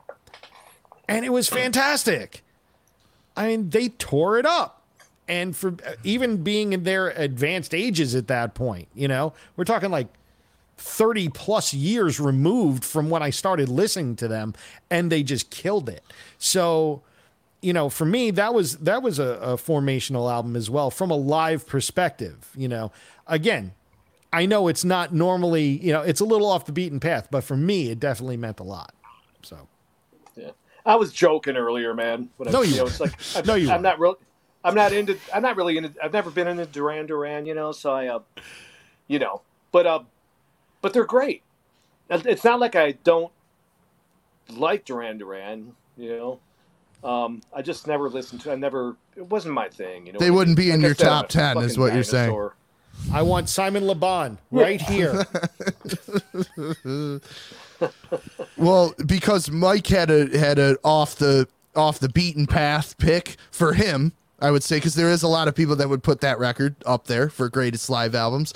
I picked one that I've been hearing my whole life that I don't think a lot of people would guess that I would put in the top 10, but it's without a doubt, I think, a masterpiece, and that is Frank Sinatra, Sinatra at the Sands. Recorded in 1962, I believe, when everybody thought I was born. Everybody thought Frank was going to retire because he was 50. He had just turned 50, so everybody thought he was going to retire. And the band is the it's Count Basie and his orchestra, arranged and conducted by Quincy Jones. I mean, you got Frank Sinatra, Count Basie, and Quincy Jones. You know you're in for some stuff. But the recording of it is amazing. It really does sound like you're in that Vegas showroom, and you get the full scope of Frank with his one-liners. And he kind of, my favorite moment on the album is I forget what song they're going into, but you can hear Frank's telling a story. You can hear the drummers sort of give him like the ride cymbal count, and Frank goes, "The drummer's going to lead me into this one, hopefully at the right tempo," which is totally a dig at the drummer because he must be playing too fast. But yeah, I just love this record. And if you've never heard it, it's like one of those American just masterpieces. You got to hear it front to back. All the greatest Sinatra tunes are on it. And it's outstanding. Awesome. I got to hear it. I haven't heard it yet. All right, Bob, what you got next? Okay, what am I at? We're at number 7. Sure.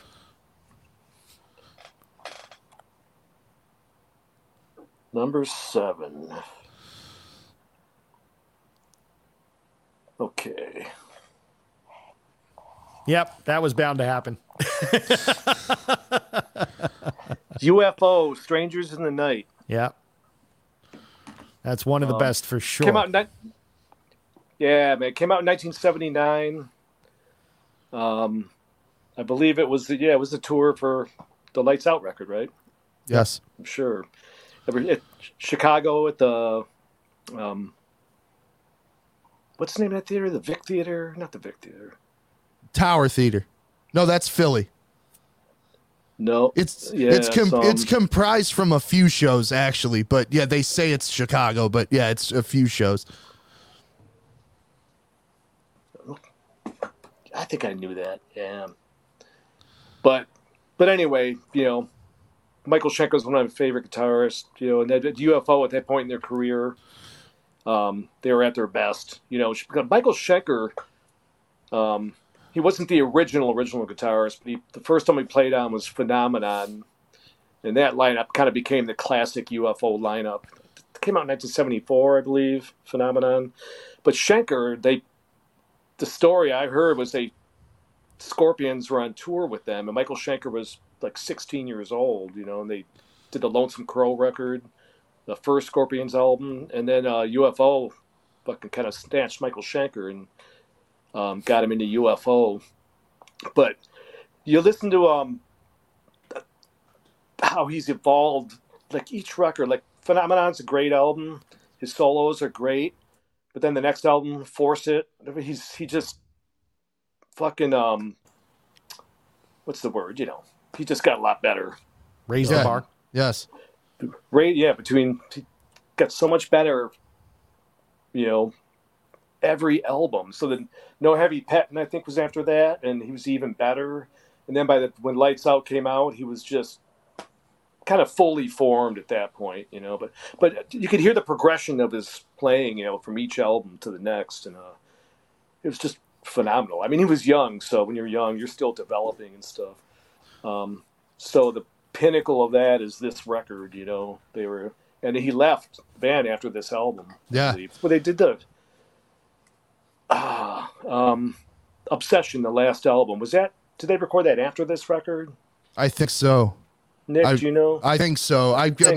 My timeline's a little off with UFO, but I think you're right. And specifically Schenker's guitar playing on Love to Love on that record on Strangers in the Night is just fucking next level. Phenomenal. Yeah, dude. And of course, it's the rock bottom solo on this record, Yep. Just fucking that's like the highlight of the album for me is that solo, And then he kept getting better after that, Yes. But that's an important album for me, from the 70s, so it had to be in there. Absolutely. Yeah, I was waiting for one of you two to pick it, and that's why I wasn't gonna, because I knew one of you two were going. It was on my list too. Luckily, I have enough to rotate out. So yeah, you have 800 live albums on your list. So, all right, my next one again off the beaten path, but falling more in line with what Nick just did. And I you know what? I bought this as a joke, and then because it was like $1, and then I listened to it. And it's really, really good. It really is. And it's Tom Jones, Live in Las Vegas. Live in Las Vegas. And I mean, talk about a lineup of songs on this album. Delilah, It's Not Unusual. And then he does, of course, a bunch of covers. He does Hey Jude. He does Twist and Shout. But it's not just about the songs. This is 1969 in Vegas. This is peak Tom Jones. This is peak throw your panties on the stage and I'm going to cheat on my wife every 3 seconds Tom Jones. And he's got swagger. I mean, you could hear it in his voice. And this is when he was singing in like the normal key and just belted everything. It's so good. Even as sort of a kitschy sort of thing as well. But you know what? It's that good. Like I would put it on now. Like it's that good. So that's why it's on there. You couldn't fuck around in Vegas in the 60s, man. No. You had too much competition. You had Sinatra out there. You had Sammy Davis, Dean Martin, Elvis. It's like you couldn't go to Las Vegas and be a slouch. You had to fucking bring it. No, you had to bring it huge. Yeah. Yeah, man. And plus, he had sex with everybody in the audience, I'm pretty sure. Guys, too. Yeah, why not? He was Tom Jones. My next one, and Bob, I'm willing to bet this one's on your list. At least I hope it is. Or this is going to be another one where you go, fuck, I forgot about that. Highly underappreciated guitar player. This band that he has on this record is just so tight. And I love the dryness of the recording on this record. I think every song is awesome. They kill the studio versions. And that is Pat Travers, Go For What You Know. Nice. Good call. Tommy Aldridge on drums for that one. Sweet. That was going to be in my top 10. And I'm like, shit, I got too much. So if you guys wouldn't mind, when we're done with all this, can I just give a shout out? It'll take me 20 seconds. I'm going to rattle off like 8 records, or something. Of course. Absolutely. The honorable mentions.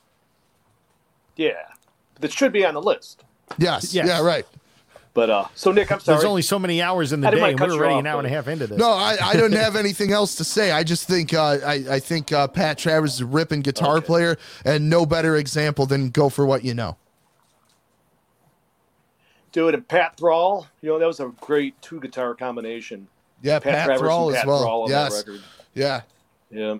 And most people know Pat Travers and Boom Boom Out Go the Lights, and the version is from that record. Bob, you up. Yeah, you that up. was his first big hit, I think, was that record. I mean, that song on that record. I remember that on the radio, 78, I believe that was. Yeah, 78. But it was recorded in England. The live version of. Oh, okay. That I didn't know. Okay, so for number 6 I'm going with this. Yes. Nice. Had to be on the list. Somebody was going to pick it for sure. And you have the big-ass box set. Man, so I have Jimmy Page went and he remastered everything, and they put, all kinds of hidden studio, just alternate versions of songs, whatever. They did one album at a time. I have every single one of those, as I'm sure you do, Nick. Yes. And you might, Mike. Every single one. This one's unopened, as you can see it. I've had it for a few years, haven't opened it. But I'll give you $5. That album came out, and a happy ending maybe on top of that. Sure, yeah, that's worth at least 5 more. A lifetime supply of never mind. So, but obviously, Led Zeppelin's one of my favorite bands. Huge fan, and especially then, 1977 and stuff. Led Zeppelin were God. That was my favorite band in 77 and 78 probably, but especially 77. And then that movie had come out, and this is a soundtrack to the movie. The song remains the same. So I went and saw it in the theater when it first came out and stuff. But forget that. Just as a live element itself, it was recorded. Yeah, that movie came out in 77, and this record as well. But it was recorded in 1973 at the Houses of the Holy tour, as you guys know. And my 2 favorite Led Zeppelin studio albums of all time are Led Zeppelin 4 and Houses of the Holy. That was their 4th and 5th records. Those are my personal favorites. It's hard to pick which one I like better. They kind of go hand in hand. If I had a gun to my head, I'm going to say 4. But you almost have to. Yeah, But House of the Holy, you got the Rain song, the ocean, and No the song Quarter. The same, the song, it's just, top to bottom, it's a fucking masterpiece. And so that tour was, and that was recorded at Madison Square Garden, and towards the end of the tour. So Plant's voice wasn't in top form, but he still sounds great, But it's just. They're such a different band live than they are in the studio. They're just so much looser. And I don't want to use the word sloppy, but like Jimmy Page is playing his solos and stuff. It's just got that loose, it's not sloppy. It's fucking genius. It's raw. It's real. It's raw and real, and it's quite a bit different than the studio. The studio was a whole different animal for Jimmy Page, and Jimmy Page produced all those records, and just a genius. I can't stress how much of a genius Jimmy Page is.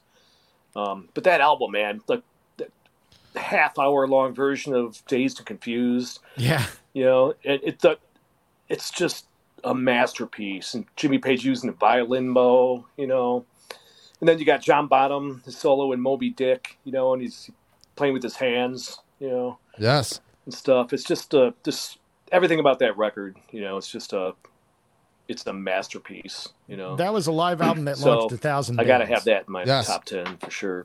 No doubt.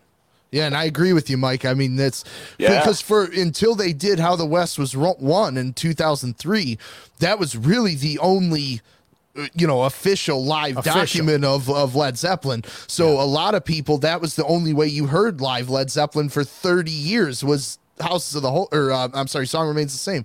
And I love the film of that because Led Zeppelin they're like superheroes almost, because there's not a lot of footage of them, and there's not, a lot of these other bands that are their contemporaries, there's endless amounts of stuff that you can dig into. The Stones, McCartney and the Who and all of that. With Zeppelin, that's really, you got that, and like the Danish concert and then Earl's Court and Royal Albert Hall. Other than that, you don't really have anything nothing official. Yes. Yeah. Nothing official. Exactly. Yeah. There was crap tons of bootlegs. That was my exposure to most. I mean, I had Song Remains the Same as a kid, of course, but all the bootleg stuff, the Tour Over Europe 4-album box set I bought for like $20 back in the day, and then somebody stole it from me, and now it's worth like hundreds. Like all those bootlegs were awesome. And it was really how you heard the songs, like Bob said, not in the studio way. It's a different interpretation of the song. And it gives you a different feel to it overall. So, yeah, I mean, Led Zeppelin live affected a lot of people, even if you never saw them. And I hate Bob because he saw them. Yes. I brag about that all the time. Oh, yeah. My next one is, again, a little off the beaten path, but in a different way. And it is Boing, We'll Do It Live by the Aristocrats. That's a surprise. Oh, yeah. I love the Aristocrats. Now, the funny thing about the Aristocrats, if you don't know, every member of the band, their initials are the same. So it's Guthrie Govan, Marco Miniman, Brian Beller. And they all, I don't know. I just found that to be a really weird part of it. But they are wonderkins on their instruments. I mean, Guthrie Govan is you can't even touch that guy with a 10-foot pole, the 20-foot pole. This is the guy that obviously grew up in his mother's basement and all he did was play guitar. He's just amazing, fluid. Like when he gives interviews, he's like shredding as he's just talking to you. Like I'm talking right now. He's just like whittling away like crazy. Brian Beller, one of the best bass players I've ever heard. Marco Miniman was the person that Mike Mangini got chosen over him for Dream Theater. And that's how far Marco got. I mean, Marco is that good. And his 4-way independence is ridiculous. And he's better than Mike Mangini, for what it's worth. I think so. I agree. Nothing against Mangini. Mangini's good. But Marco Miniman is the shit. I mean, and for me, speaking of him, the highlight on this record is a song called Blues Fucker. That is the title. It's called Blues Fucker. It's this really kind of like up-tempo blues thing that turns into a 10-minute drum solo in the middle, and you're not bored. I know that people say, drum solos are boring. No, not with Marco. Not with Marco. Because you have no idea how the hell he's playing half of this stuff. So this is, it is a well-played, well-mixed, well-recorded album, period. And I don't think these guys would have had it any other way. That's a great choice. Those guys are so incredible. Yeah. I got lucky to see them once live, and I was like, forget it. Yeah, I saw them with you, Bob. We saw him. Yeah, we saw him at the Token. It was again, another master class in how to play the instrument. Yeah, exactly. Each pick whichever instrument you want. They yeah. just mind-blowingly phenomenal. Yes. Absolutely. Okay. Nick, what you got? So, there's a handful of bands. UFO, we showed Strangers in the Night, showed Thin Lizzy live and Dangerous. There's a couple others that they're really the defining record of that band, right? So I don't think there's a better example than this one, because I think it's the band firing on all cylinders. I think it brought them to the forefront and showed really what an incredible band they are. I think they're one of the greatest bands of all time. Cheap Trick at Budokan.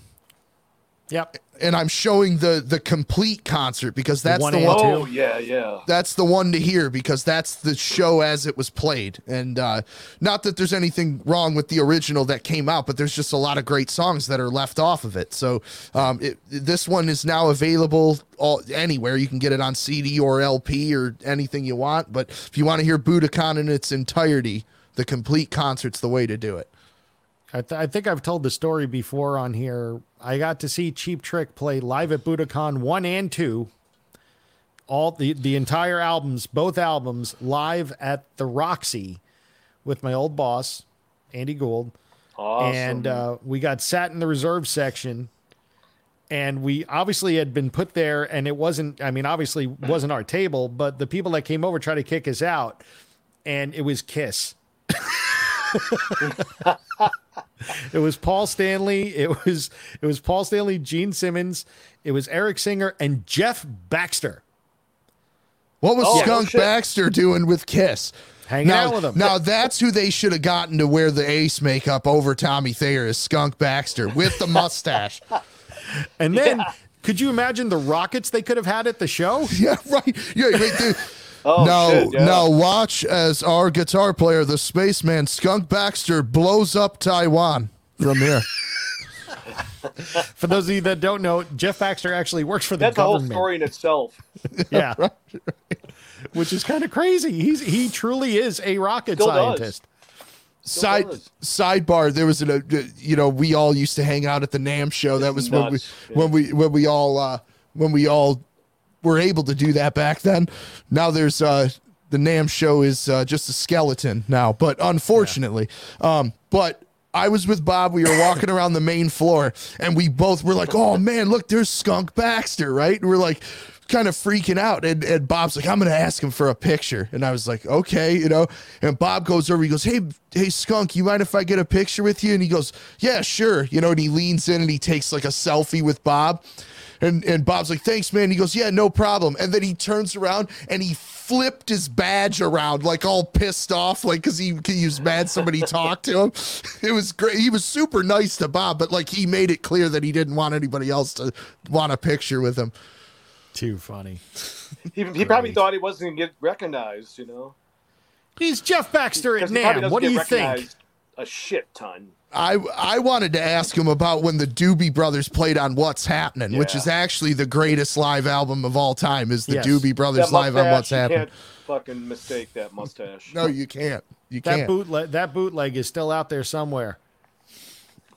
That rerun recorded behind their back. Yeah, eating popcorn. We thought you were our friend, Rerun.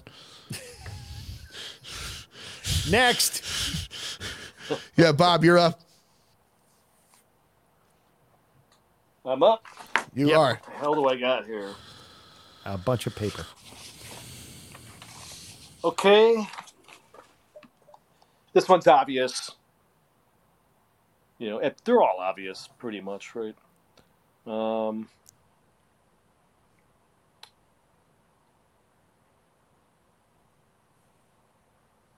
course, come on. Kiss Alive. Kiss Alive. I can't hear you guys. Yes. Oh, there you are. We're here. Kiss Alive. Kiss Alive, 1975. That came out.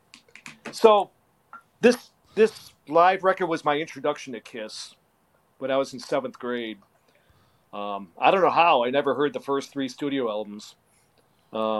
So, all of us in junior high school, everyone's talking about this album, so I got it. It's like, wow, man, look at these guys, And but with the makeup and everything and their their whole look, is fucking cool as shit. But more important than that, they write great rock and roll songs, So I fell in love with that record, man, the live album. And of course, I went back and got Kiss, Hotter Than Hell, and Dressed to Kill.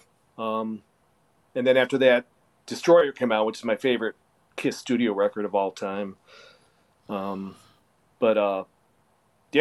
it's just it was recorded at Cobo Arena in Detroit, like the Bob Seger album. And Kiss, Detroit kind of took Kiss.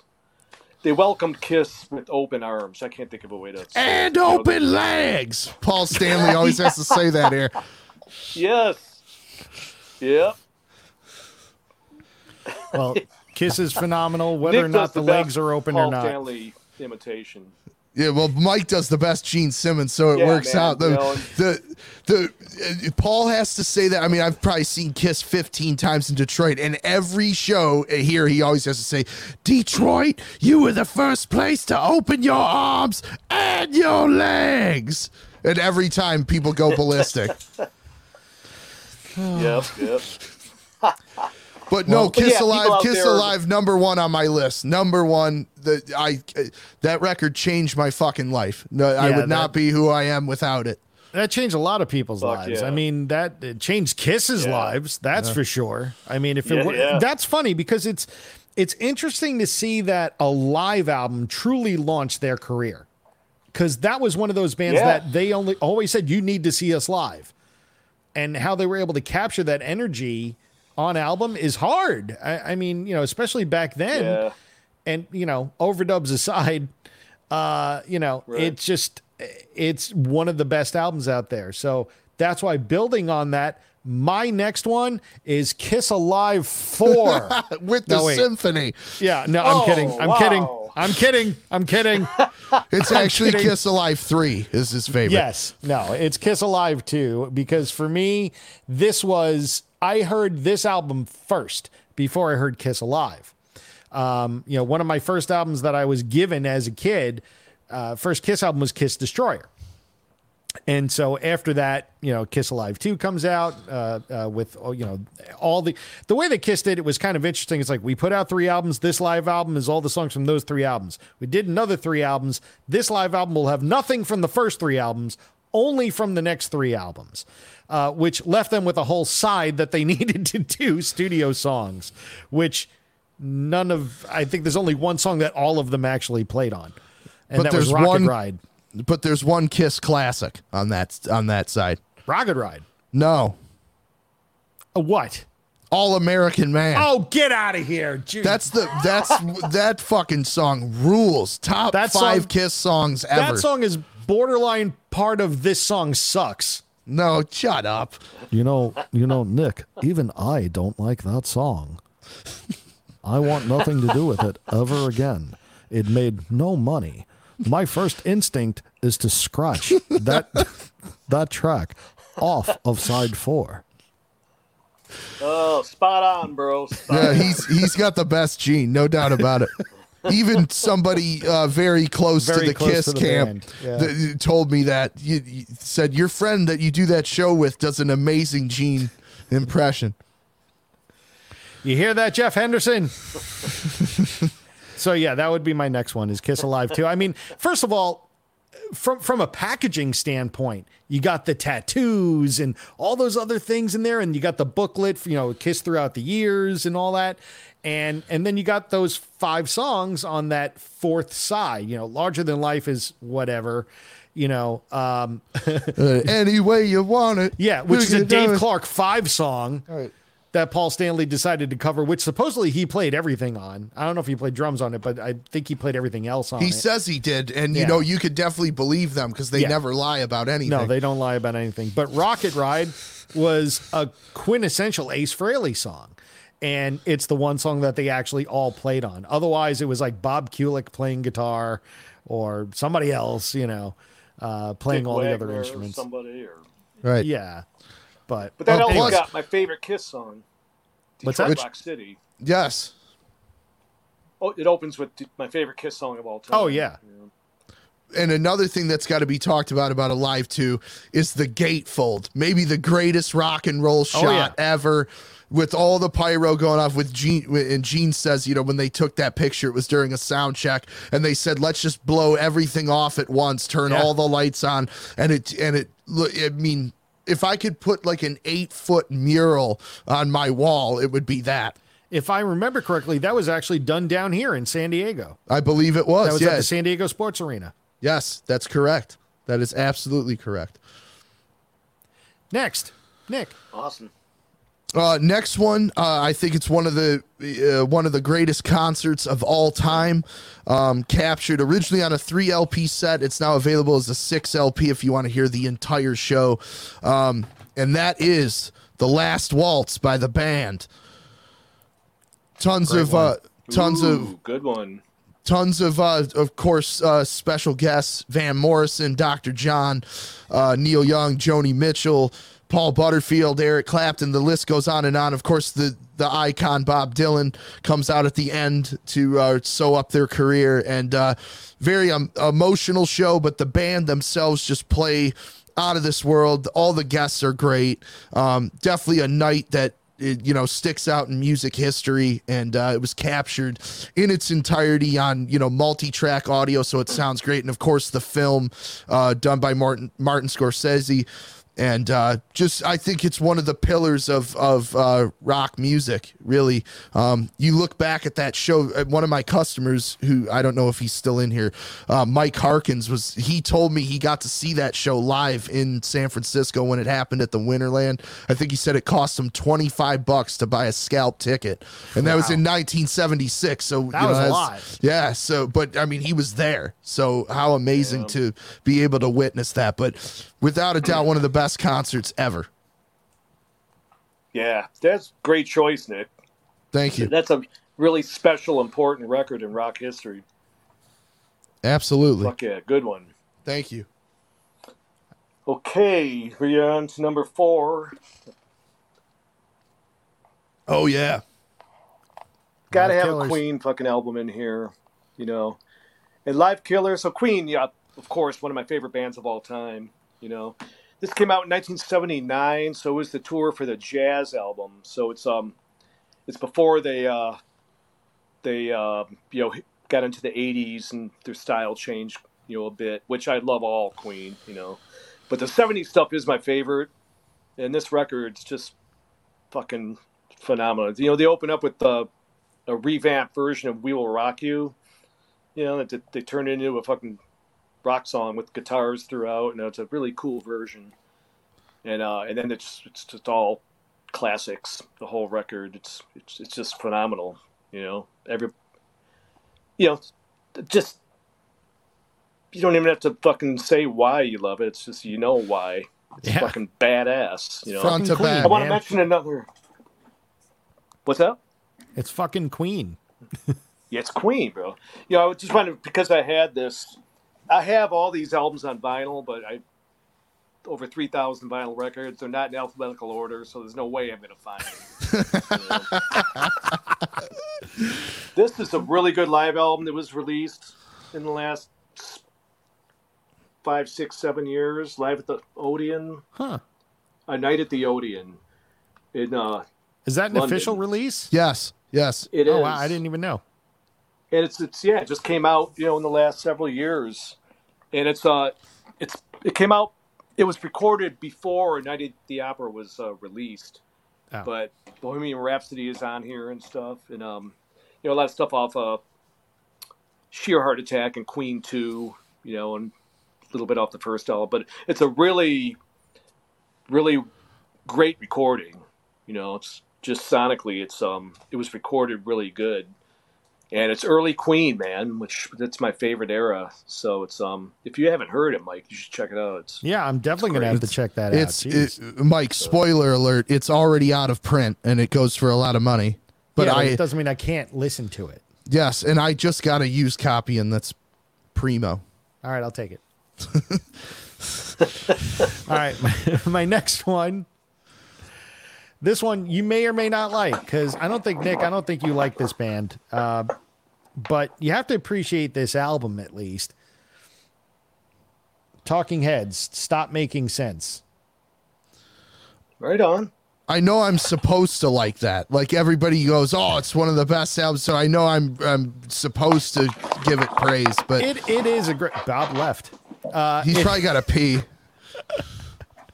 He's like, "Screw you guys, I'm going home." But he's 61, so like his prostate isn't the same, and you got to go. I get it. You can hear him going. This is the level of professionalism we run here.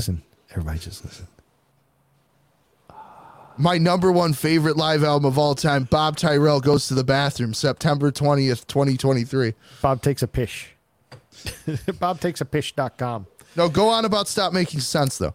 Well, I mean, all right, first of all, it was a movie. It was a sound. It was a live album. It was a movie. Jonathan Demme directed the movie, and he kind of went on to bigger things like Silence of the Lambs and Philadelphia. So, and The Maltese Falcon and all those other great movies that he's done. But the songs themselves, in many ways, are the quintessential versions, that of those Talking Head songs. Like Once in a Lifetime, it's like the quintessential version of it. Like the album version is great, but the live version is even better. Burning Down the House has that live energy to it. The video on MTV was kind of silly. But live, it made a lot more sense, seeing it and seeing them in the big suit and everything else and what have you. So, for me, it was, I was in that sort of phase. Again, this is around the same time as Arena came out. I was listening to Duran Duran. I was listening to Talking Heads. I was listening to a lot of more what would be considered alternative at that time. And so again, for me, it was a really cool record. Now, hearing Tina Weymouth's bass playing and Jerry Harrison's guitar playing, both really, really good musicians in their own right. And then who was the drummer? I forget who the Chris, what the fuck is that guy's name? It's Chris something. Yeah. I mean, he held the tight groove. I mean, for me, it's kind of funny. For me, the guy in the band I liked the least was David Byrne. Oh, I can back you up on that for sure. But I don't hate him like you do. But I wouldn't say I hate him, but you hate him. You don't like him a lot. There's people I dislike more. Okay, that's hate's good. a strong word. He hates David Byrne. He hates Steve Miller. He hates John Cougar Mellencamp. In fact, my next album is John Cougar Mellencamp live at. I also don't like Lou Reed. Yeah, I never really I never understood Lou Reed that much. Lou Reed live. It's on my list. The live album with Dick Wagner and Steve Hunter. That's Rock and Roll Animal. Yeah. Yeah, that's actually not a bad record. Neither is Transformer. Anyways, is it on your list? No, go. You're it's next. Not. Go, Nick. We're on? over 2 hours on this. Yeah, show we got to wrap this. We got to get moving. I'm sorry. Can't talk about live albums without talking about this one. Again, another just pillar in this band's catalog, and I think the quintessential versions of these songs: Deep Purple, Made in Japan. Yeah, that's on my list. Incredible energy, incredible sound, and you get the full picture of Deep Purple. There's the improv jamming, there's the power, there's the Ian Gillan screaming, Blackmore, at his absolute best. Ian Pace, the drum solo on the mule, one of my favorite moments on the instrument ever. And Deep Purple, just one of the greatest bands of all time. I think that is their best live record, but I do want to put a little asterisk there and say Made in Europe with the lineup of Coverdale and Glenn Hughes is equally as good, in my opinion. I love both those eras of the band. I think they're both important, and I think both live records are fucking killer front to back. So I'm going to say Made in Europe and Made in Japan. That's a dynamic I agree, duo. bro. Because, Made in Japan was kind of known as, most people think of that as the best lineup of Deep Purple, but the Mark III lineup with Coverdale and Glenn Hughes and stuff, it's Burn. That's my favorite Deep Purple song of all time. Mine too. Burn. Yeah, that's that. I think that is their greatest achievement. Is that song? Yeah, man. And I gotta say that was my number 2 choice, but I want to bring this up real quick for fans to check out. So, Dick, remember they released this Who got that for you, Bob? Deluxe version. This guy named Nick Morocco got this for me. And so it's like 9 vinyl records. So the Made in Japan album was taken from 3 different shows, 2 in Osaka, Japan, and 1 in Tokyo, Japan. And so they released this 9, is it 9? It's 9 records. Yep, 9 records. And this is all 3 shows. It's everything. And the cool thing about it is, because Deep Purple were a jam band, you know, and so like if you listen to Highway Star, you know, on all 3 nights, you got a totally different solo, except for the main parts of Highway Star, you know, that he has to play. And every other song, it's just the guitar solos from Blackmore, different every night. And they improvise, you know, like bands did back then. Zeppelin did big time. Yep. But it's cool to hear the different versions, man. That's why I wanted to bring up that box set. It's really, because that's such a landmark live record, you know. So I agree. That's one of my favorite pieces of my collection is that 9 LP set, and I had to dial it up and look to see, because you remember how hard it was to get 2 of those, Bob, and the current median value of that set on Discogs is $480. Wow. Holy crap. Yes. Wow. So, as it should be. As it should be. You got it. But Ian Pace, you were talking about, you know, he's my second favorite drummer of all time. Bonham being number 1.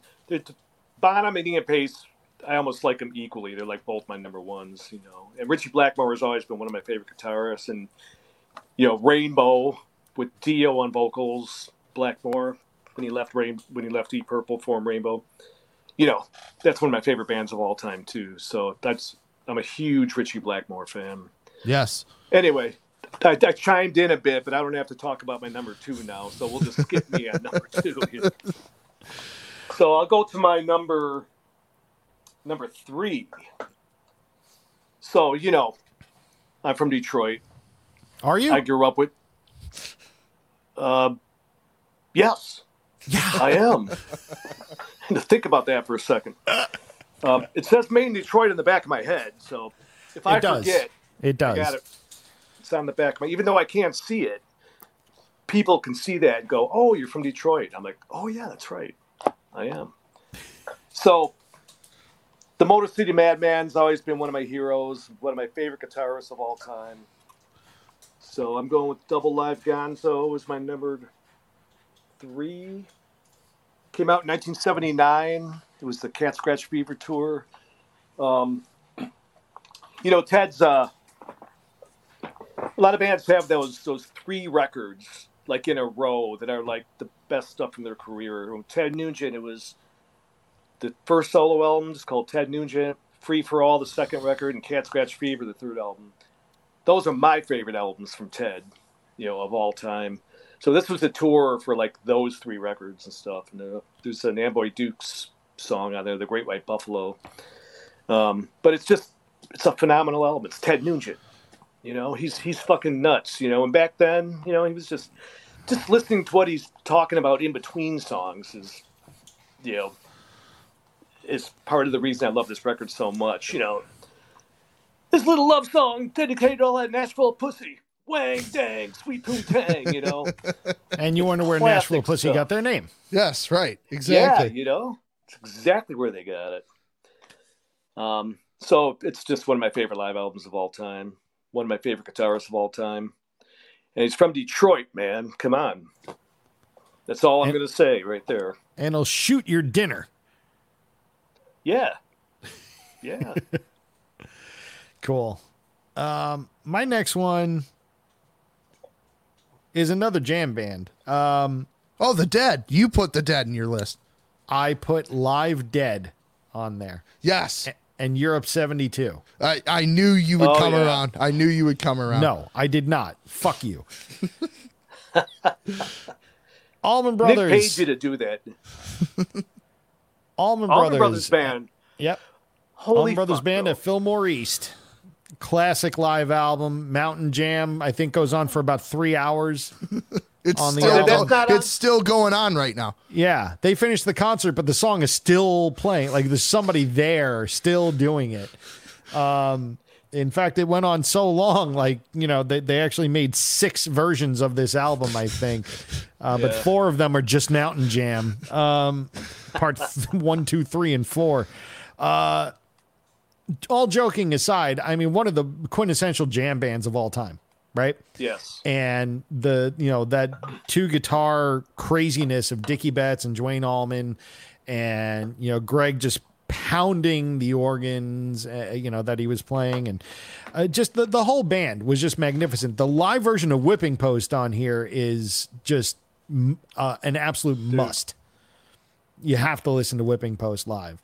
Quintessential version of it. Absolutely. And so for all those reasons, the historical significance of it being at Fillmore, so on and so forth, all of that played into it. It's really easy to find this album too, which is cool in a way because it was so popular. But I mean, you literally can find this for like $3. Yeah, on vinyl. Well, not so much anymore. In a record bin. Mike, it's because like I said, I had little time to fucking think about this. I just rattle off albums. That could be my number 1 pick. It could be that record, and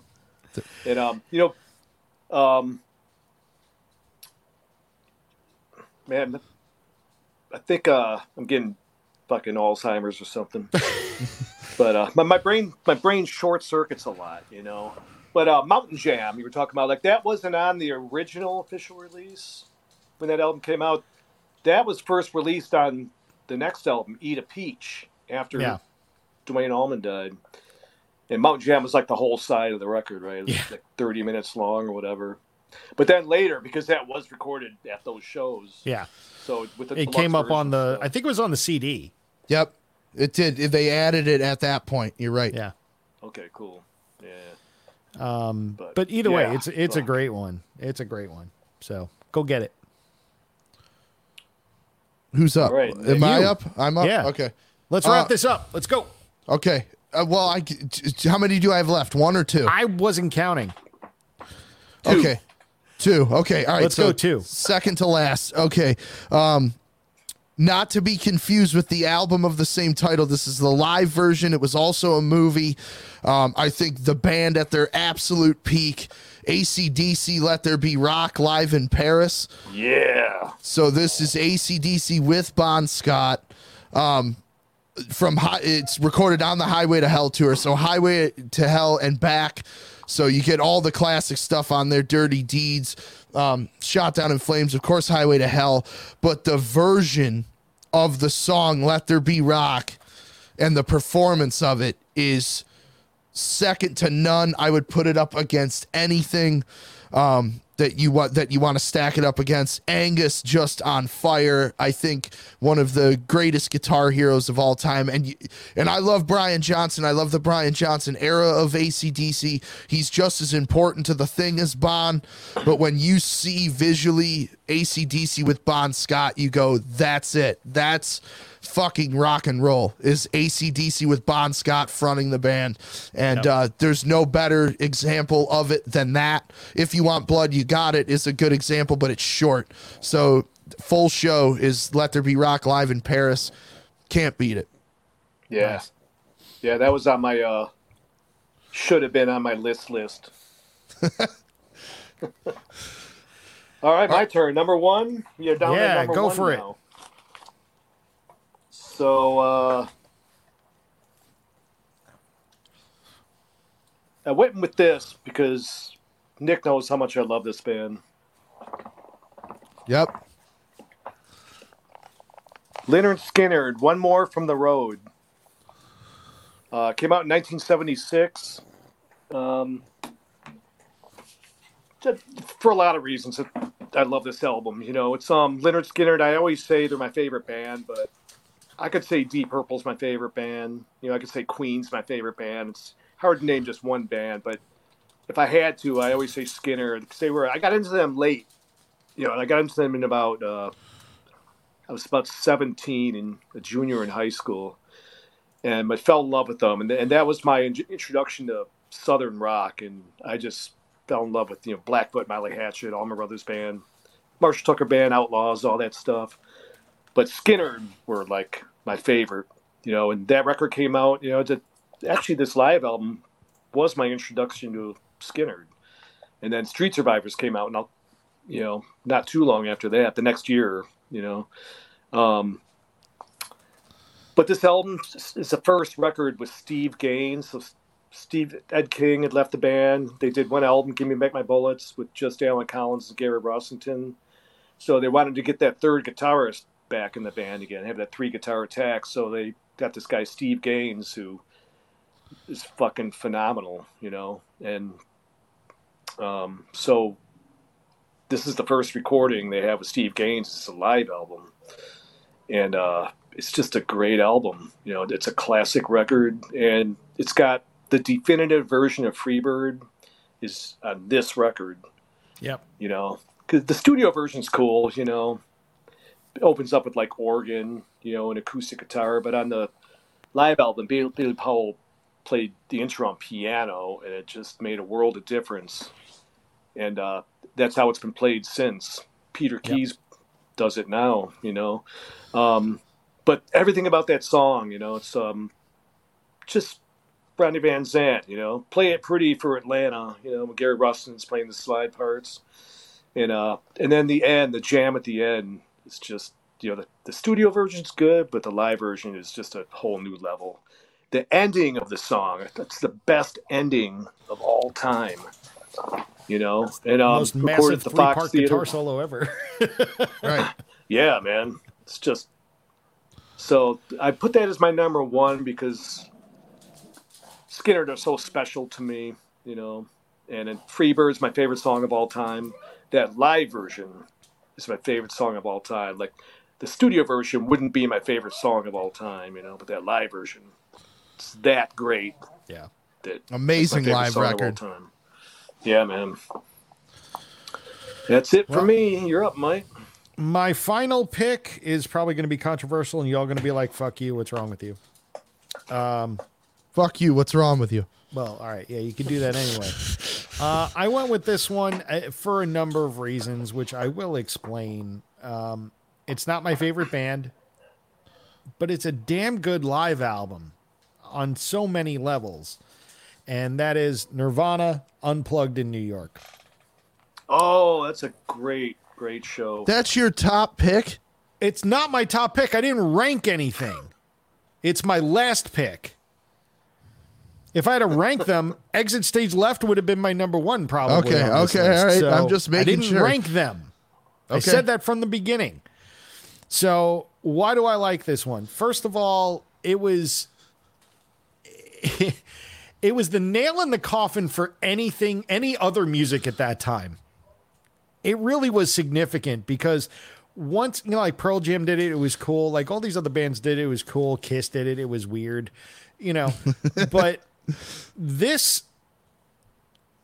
singularly established Nirvana as an influential band. I mean, like, Nevermind was great, and In Utero is now 30 years old this year. Jesus.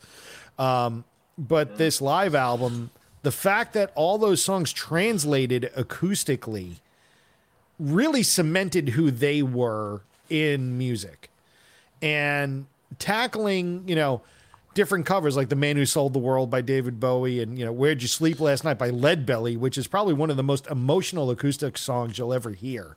Like, honestly, you can hear like the pain in Kurt Cobain's voice in that song as he's singing it. It's like he wrote it, but he didn't. And it just put the nail in the coffin for anything else that came before it. Like, you knew that hair metal was never coming back, ever. Right. Though it's a little back now, but only for legacy bands. And Steel Panther. But yeah, I mean, it was really just like you could put a dividing line between this album, everything that came after it, and everything that kind of came before it. And that's why I picked it, because it just translated really, really well. And you wouldn't think that Nirvana would translate well acoustically. They actually worked at it. And they did a great job with it. That was like they did exactly what you were supposed to do on Unplugged. Yes. Yeah. Them, Alice in Chains, You know, there's a very small handful of unplugged performances that really are what they're supposed to be, you know. Yeah, Eric Clapton too, that MTV. I definitely wouldn't put that. No. Oh, stop. That's a great record. The MTV Unplugged album? No, it's not. Yeah, no, it's not. Great record. Fuck that. It is. It's his best-selling album ever, too. That doesn't matter. Is it? No, that's a great album, Nick. I hate when he says, "See if you can spot this one." Like he was so brilliant to fucking slow Layla down. Oh wow, man. I could hardly tell it was Layla when you played it in the same fucking key. You are such a hater. You are such an absolute hater. There's like people that don't like things. Then there's people that are angry. Then there's here's the thing. People that just shit on everything. Then there's haters, and then there's Nick. That's not true. That's another one of those records like the first Velvet Underground record and Nirvana Nevermind that you're supposed to just be like, "Oh, this is so great." And it's not. Nevermind's a great album. Nevermind's the best of the three I just listed. Okay, I was just throwing albums out there. But you know what I mean, where you're just supposed to like it because they said it's good. Who's they? You know, who is they? Who is you they? know who they are. Who are the Unwatched Men? What is that from? I don't know what that is. It's a zebra line. Point is. The band Zebra? The point band is. Zebra, yes. Eric Clapton Unplugged is not one of the ones I would say was a good Unplugged. Fine. Be that way. Wow. What's your number one choice, Nick? So you can shut the fuck up about this shit. My number one choice has already been discussed. It was Kiss Alive tied with Thin Lizzy Live and Dangerous. That was my number one. But I feel like we can't do this list of greatest live albums and not talk about this one. It kicked off the era of the live album. And that was Eric Clapton, MTV Unplugged. Oh. No, The Who Live at Leeds. Oh, yeah. Yeah. Yeah, even Roger thought so. Yeah. The version of Bargain that's on there, if I remember correctly, is freaking fantastic. I don't know if Bargain's on there. That's recorded before Who's Next. I thought that was on the extended, the deluxe version, maybe. Maybe I'm thinking of something else. I think you're thinking of because there is an extended version, like you're mentioning. Because another one of those albums that was just a single disc. This has the crazy My Generation on it, where they destroy all their equipment and everything. But the full show has a full performance of Tommy as they were touring at the time, and then songs from Who Sell Out and of course Can't Explain and things like that. But again, just a band at their absolute peak. The Who in 1970. It's hard to beat that. I think, Mike, what you might be referring to is the version of Bargain from the Young Vic that was on the Who's Next Deluxe. That probably is what it is. I'm trying to look it up now, and yeah, it's not on that album. That's my bad. But I know I thought, man, I was off on that one. But Bargain Live is really good. That version of Bargain Live is really good. I just don't think there's so many great live albums that I feel like you have to mention when you're doing a list like this, even if they're not in our top 10. Like, that's one of those records where you go live album, Who Live at Leeds, Frampton Comes Alive, super important one.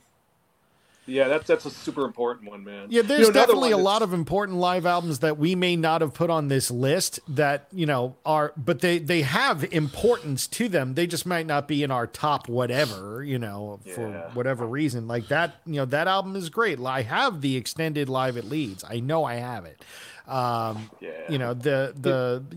Frampton Comes Alive. We didn't talk about it, but that was a hugely important live album, I mean, there's a lot of filler on there, but the songs that and you've heard on the radio, the three that you've heard, from that album that everybody knows are fantastic. Do You Feel Like I Do is just like one of the best. The live version is one of the best, not just live songs, but songs that were recorded, So, and with the strategic M80s exploding at certain points, to kind of give it all the stuff that happened on that album was magical, but it's not one of my favorites, it definitely needs to be mentioned. Except it's a classic, essential live record, and maybe a Humble Pie performance live at the Fillmore. Totally. That's an important one.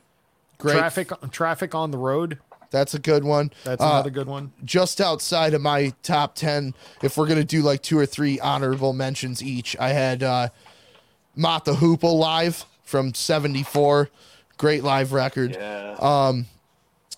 Johnny Cash at Folsom Prison. That's another big one, yeah. And last one, I would say Wings Over America. Oh, yeah, man. Didn't think about that one. Well, the version of Maybe I'm Amazed on that is like, again, like the quintessential version of that song. The studio version's great. The live version takes it to another level. Yep. So, yeah. And the first time Paul was playing Beatles stuff since he had been out of the band, and again, the band's super tight on there. There's so many great ones. I mean, this has been definitely the hardest subject we've ever had to do. You know, it's another great one is Little Feat, Waiting for Columbus. That I'm not familiar with. Bob, you would love it. It's Southern Rock to the fucking Core, also recorded at the Fox Theater where Skinner did theirs. Right on, dude. Yeah, you got to be all about it. It's going to be your new favorite record, I promise you. Right on, dude. What's the name of it? Waiting for Columbus. Waiting for Columbus, okay. Do you use Apple Music? Yes. All right, I'm just going to send it to you, and then that way I won't forget. Oh, cool. Thank you, brother. Appreciate it. Yes. Yeah, I just wanted to mention a couple real quick. Sure. So you mentioned AC/DC and Pat Travers. And Stevie Ray Vaughan live at Montreux. It's a recording of before his first album came out. We were getting booed and stuff because it was a jazz festival, and it's a great fucking live record. And then he came back 3 years later. It was during the Soul to Soul, his third album, right around that period, and nobody's booing him then, Yeah, right. I bet they're both. They released that as a double CD with both shows, and it's to me that's an essential live album. Stevie Ray's one of my favorite guitarists of all time, but I got Jeff Beck live at Ronnie Scott's. It's a really great. Yep. Jeff Beck live record, man. It was a really good show, man. Was that the one? That was the one with the Coley Roy on drums Gallagher, and Irish Tal tour. Wickenfeld on bass? Yep. Amazing. Yeah. Rory Gallagher, Irish Tour 74. Great double live record, man. It's Rory Gallagher at his best. Judas Priest, Unleashed in the East. Yeah. I think that's a pretty special live record. 1979, I think that came out. Iron Maiden, you said already. Scorpions, Tokyo Tapes. Great one. Is a really good one. It's got Uli Roth. The last tour with Uli Roth on guitar. That's a great album. Jay Giles live. Jay Giles Band live. Blow Your Face Out. For me, it's a great fucking live record. I love Jay Giles Band. It's got the song Detroit Breakdown on it. So Jay Giles is another band like Kiss, where Detroit fucking took them in as their own, Like Jay Giles and Kiss. Detroit were into them before the rest of the country was. You guys don't like the Jay Giles Band? I do. I'm all right with it. You serious? I would prefer the other one though. The what's the first one? Full House. I like Full House more than Blow Your Face Out. Yeah. I think Blow Your Face Out just because it's got Detroit Breakdown. Nick doesn't like Freeze Frame. But yeah, Full House is a little better. You're right. And then I got a Freeze Frame. Nah, this is the good stuff before Freeze Frame. Yeah, right. See? Motorhead, No Sleep Till Hammersmith. If you're into Motorhead. Yes. B.B. King live at the Regal. Great one. Yes songs. We could go on and on, man. We could Springsteen live at the public restroom stall 3. Fucking come on. Oh, that's so good. Off exit. All right. Well, that wraps up that All right, portion enough of about our live. show. We have 2 very short segments to get to, and then we're going to leave everybody because we've been going on a long-ass time. I think this will probably be the longest show unless we end this really, really quick. And those 2 segments we're going to do are Discovered and This Song Sucks. Now, discovered is when we discuss a cover song that we like as much, if not more, than the original, and that we should do quick. And then this song sucks. Great band, shitty song. So, and we have, of course, we have an intro for that. So, which we'll get to in a minute. But we'll start with discovered. And Nick, why don't you show Bob how it's done? So because we were talking about live albums, and as I mentioned, number one, tied at number one, Kiss Alive and Thin Lizzy Live and Dangerous. I think I talked about this cover before, but it's worth repeating. I think it's one of the best covers ever. Super Suckers, the greatest rock and roll band in the world, if you ask them. The Super Suckers doing Cowboy Song by Thin Lizzy. Oh, yeah.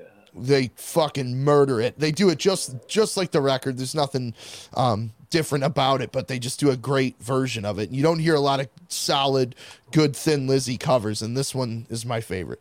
Nice. That's hell yeah, man. Bob, what would your cover be? I mean, my favorite is, I want to mention a couple real quick, but Jimi Hendrix's version of All Along the Watchtower, it's a given. It's a Bob Dylan song that he completely reinvented and made it his own song. And it's actually one of my favorite Jimi Hendrix songs too, but it sounds, everyone thinks it's a Jimi Hendrix song. Only the people that know that Dylan wrote that song. And it's a game-changing song, and the guitar solo in that song, and from 1968, Jimmy was an innovator and ahead of his time, like Eddie Van Halen was and stuff. So that song, I think, comes to mind first. Van Halen's version of "You Really Got Me" by the Kinks. I like Van Halen's version better than the Kinks version. Most do. It's Van Halen, And I gotta mention the stuff Johnny Cash did with Rick Rubin in his last years. They recorded so much stuff. After Johnny Cash died, they released 4 studio records of it's all acoustic stuff. Got Mike Campbell on guitar on a lot of that stuff from Tom Petty's band, and it's just brilliant stuff. But there's a ton of covers he does. There's originals sprinkled in there, but I think it was more covers than originals, maybe, or maybe an equal amount of both. But his Johnny Cash's version of U2's "One," Johnny Cash made that his own, and because I love that song, but I like Johnny Cash's version better than U2's. And a lot of it's just the acoustic guitars are fucking beautiful on that, and on all that stuff. A lot of that's Mike Campbell, Yeah. But the acoustic guitar sounds so good. And they did the Nine Inch Nails song "Hurt." He kind of made that his own as well. Rusty Cage by Soundgarden he did. And they all worked really well, and Rick Rubin's part of the genius of putting all that together, and Johnny Cash he recorded so much because he wanted to just keep working and working. And they had, after Johnny Cash died, they released that 5 CD box set called Unearthed. It was one greatest hit CD from all those recordings and 4 brand new CDs. And they're all as good as those first 4 they released. Yep. It's not like they were filler or anything, it was just as good, and 4 all at once. And then he released 2 more albums after that they had left over, and they just recorded a shit ton of music. And honestly, it's my favorite era of Johnny Cash's career because it was recorded so well, and his voice is weathered, I like the sound of his voice when he got older. And personally, it's just my favorite stuff. Most people wouldn't agree, but for me it is. So all those covers he did, the Bob Marley song, Redemption Song, man. Yeah. With, Joe Strummer sings co-lead vocals on that, and it's phenomenal. So Bob's pick for Discovered is the entire Johnny Cash American Recordings output. Fair. Yeah, the Rick Rubin years. There you go. All 6 albums, whatever it might be. Mine is going to be, I'm going to keep 10. mine very, very simple. It's just going to be I Can't Quit You, Babe by Led Zeppelin. Originally done by Willie Dixon. And if Led Zeppelin could have said that they wrote it, they would have. Because they got sued so many times for not saying that they didn't write it. But yeah, their version of I Can't Quit You Babe on the very first Led Zeppelin album. What a great blues tune and a great interpretation of that, and Robert Plant at peak Plant screech. If you know, you know. That's all I got to say on that. Yep. All right. Good choice. Now, it is time. Now, Bob, you're newly initiated to this. We have 3 different intros for This Song Sucks. This is not one of them. This I just want to play. Hi there. My name is Unimportant. That's all. I just wanted to play our friend Nick Bocott saying that his name is unimportant. But so this is how this works. All right. Nick hates a lot of songs. So I wrote a song called This Song Sucks, a 15-second jingle for this, and I've since incorporated other songs into it. So we're going to start with the original. All right. Right.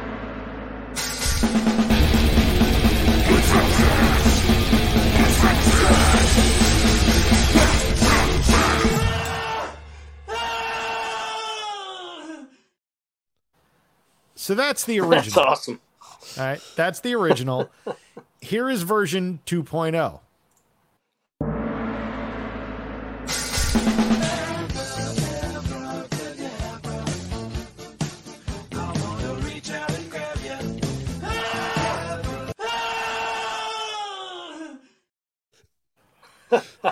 The ultimate This Song Sucks. Yeah, well, as we all know, Nick has something severe against Steve Miller. But he also has something against another artist, and therefore that inspired the third version of this intro.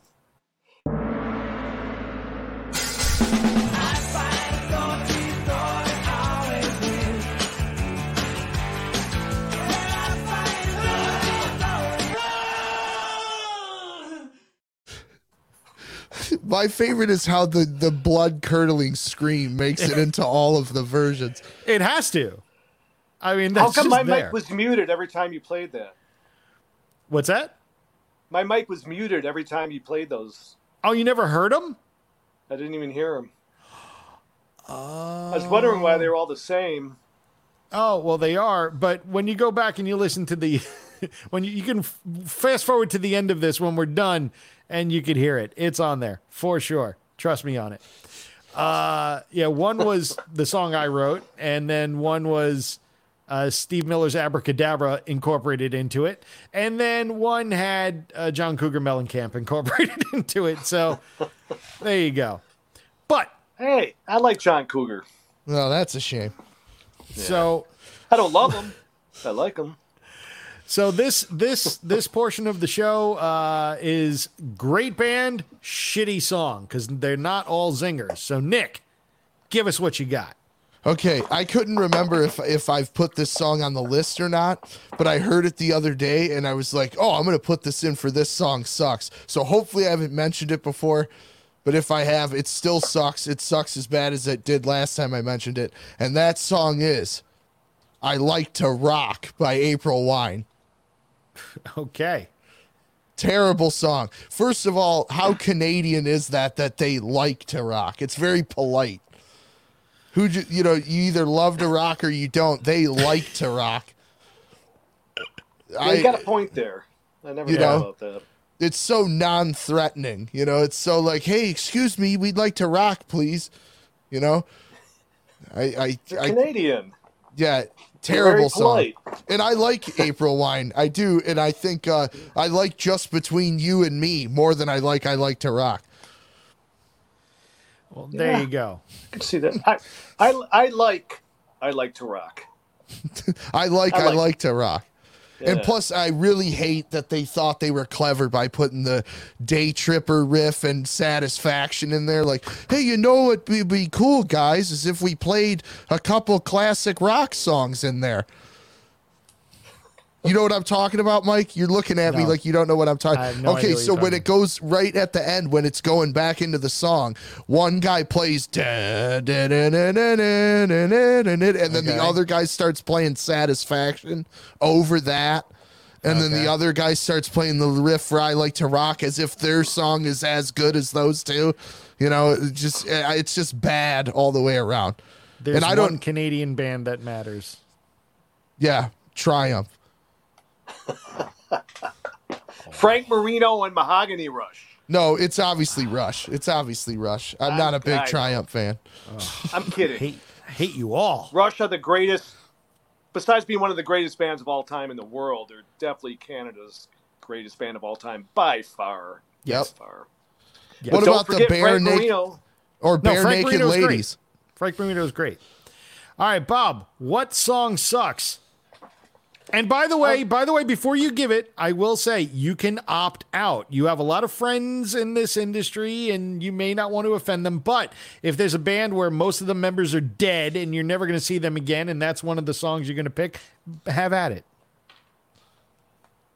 You know, suck is a strong word for the song I'm about to say, you know, because it doesn't suck. And I couldn't think of anything, and I didn't have time to think of anything really. You know, I'm like trying to think of something by a really good band that totally sucks. I couldn't think of anything. And the only thing I thought about a song that's kind of like my least favorite song by that band. I'm not going to say it sucks, you know, but God Gave Rock and Roll to You by Kiss. 2. Because I'm a fucking. Oh, yeah, then the other one as well, you know. Right. The disco song, you know. Yeah, I was made for loving you. Listen, leave Desmond Child alone. And that song is actually really good, but it's not Kiss, you know. No, it's and Desmond God Gave Rock Child. and Roll to You is a little on the cheesy side for me, so I will not say it sucks. It's just it's my least favorite Kiss song. Well, honestly, that's also not their song. That's actually a cover that they kissed up a bit. That was actually by Argent. Yes. Oh, no shit. Yeah. Yeah, their version is just as forgettable for what it's worth. I like the song. I like do both too. versions. I like God Gave Rock and Roll to You 2 by Kiss. Yeah. Now, what song do I think sucks? I actually didn't think of something. I wanted to think of something just to piss Nick off, and I'm going to be like, yeah, the entire Europe 72 Grateful Dead live album sucks. But you'd be lying to yourself to pick that. No, I wouldn't. And I was going to pick, yeah, every Bruce Springsteen song ever recorded live in Bathroom Stall 3, which is, I mean, again, I got to put this up. This was brilliant thinking by Dennis. I love him for this. You missed earlier in the broadcast, he said he bought Bruce Springsteen's greatest hits, and he said when he opened it, there was no record inside. That's a good one. That is good. Touché. But if you're going to twist my arm, I would say, you know what? I'm kind of, it's more than I'm over it, and I really just don't understand why this band took hold in the first place. And I'm going to get shit for this one, but Du Hast by Rammstein. I don't get it.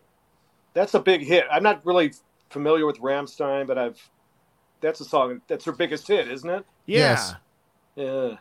I like that riff. I don't mind it. Yeah, it's cool. Yeah, riff. I liked it when White Zombie did it. Right. That's true. That is true. You know, I just, to me, it was just like, cool, you have fire. Like, cool. A lot of other bands have fire too, you know? Like, right. Okay. I mean, everybody has what they like and what they don't like, and I'm just not a big fan. And I know they've gotten a lot of credit over the years. I thought they were going to be a flash in the pan. Honestly, no pun intended. You know, I give them a lot of credit for having the longevity of career that they've had, you know, over 25 years at this point. But I feel like I hear the same song every time, and Du Hast is that song. So, Mike, what you're saying is Du Hast, Du Hast. Yeah. Yeah. I hate. You hate Rammstein. Yeah. I hate. What does Du Hast mean? I hate. Yeah. Oh, okay. No, means, yeah, well, actually, yeah. It's you hate. Yeah, you hate. So, Du hast mich. You hate me. Du hast. Yeah. We understand. Du Mike. hast nicht. Du hast mich nur da. Whatever. I'm not going to start singing it, but yeah. You just did. Look, yeah, I just did. When it comes to Rammstein, I got nothing, and neither do we. That's why the show is done. First Hey off, guys, thank you all for sitting in with us for 2 hours and 44 minutes at this point. Holy crap. shit! We're setting I gotta get to records the right bar. and left. Slow Bob comes in other ways. But Bob, I can't thank you enough for being here, my friend. It's been great having you here, and you've been a fountain of awesomeness. And I need more tattoos. And when are you coming to San Diego? I gotta come out, bro. I know. You're not in LA anymore, so makes it Well, tougher. if you remember, Mike, you were planning on being in our area this week. I was, but that might be October now. So You're not coming for Gino Vanilli. You're gonna miss. Gino Vanilli. I have to miss Gino. And I'm sad. You should be. Goldfish. I am. Goldfish will I'm tell you sad. all about it. All right, please don't ever have him talk to me. I'm kidding, Goldfish. Goldfish You can will talk to fucking me. fill You you can in, talk to me, bro. Goldfish, with parental supervision. It's fine. And with that, not with being within 50 feet of a school. Yeah, Bob, you missed it. One time I was defending Goldfish about something on this show, and Mike said, who cares what he thinks? He's like one step away from eating his own feces. Oh my god. He is the missing link. We love Goldfish. We do. We do, especially in bags from Pepperidge Farm. But on that note, thank you all so much for hanging in with us. Bob, thank you so much for being here. Nick, thank you as always. Nick, what's the name of your store? Rock City Music Company, And where are you located? 5 Mile in Farmington in Livonia, Michigan. And let me start the jingle. There we go. And where can we find you? RockCityMusicCo.com and all social media platforms. Awesome sauce. And what is your favorite color? Red. It was different last time. Yeah, I said black and you said that's not a color, so now it's red. Fair enough. You're right. Ladies and gentlemen, thank you all for hanging out with us. If you're new here, again, hit subscribe, hit the notification bell, hit all that fun stuff. We've kept you here a really long time, but you've hung in, and it's been a lot of fun. And again, thank you, Mr. Lord Bob Tyrrell, because he's got a beard much like Moses, I'm sure, had. So Billy Gibbons. he's a lord. Hey guys, thank you so much, man. I had so much fun, man. I love you guys. That was Thank you all. really- Thank you, Bob. We are not doing this next week. We'll probably be back on like October 4th or something like that. So there you go. We are at the end of the jingle. Right about It's coming. Hang on. 5, 4, 3, 2, 1. Done.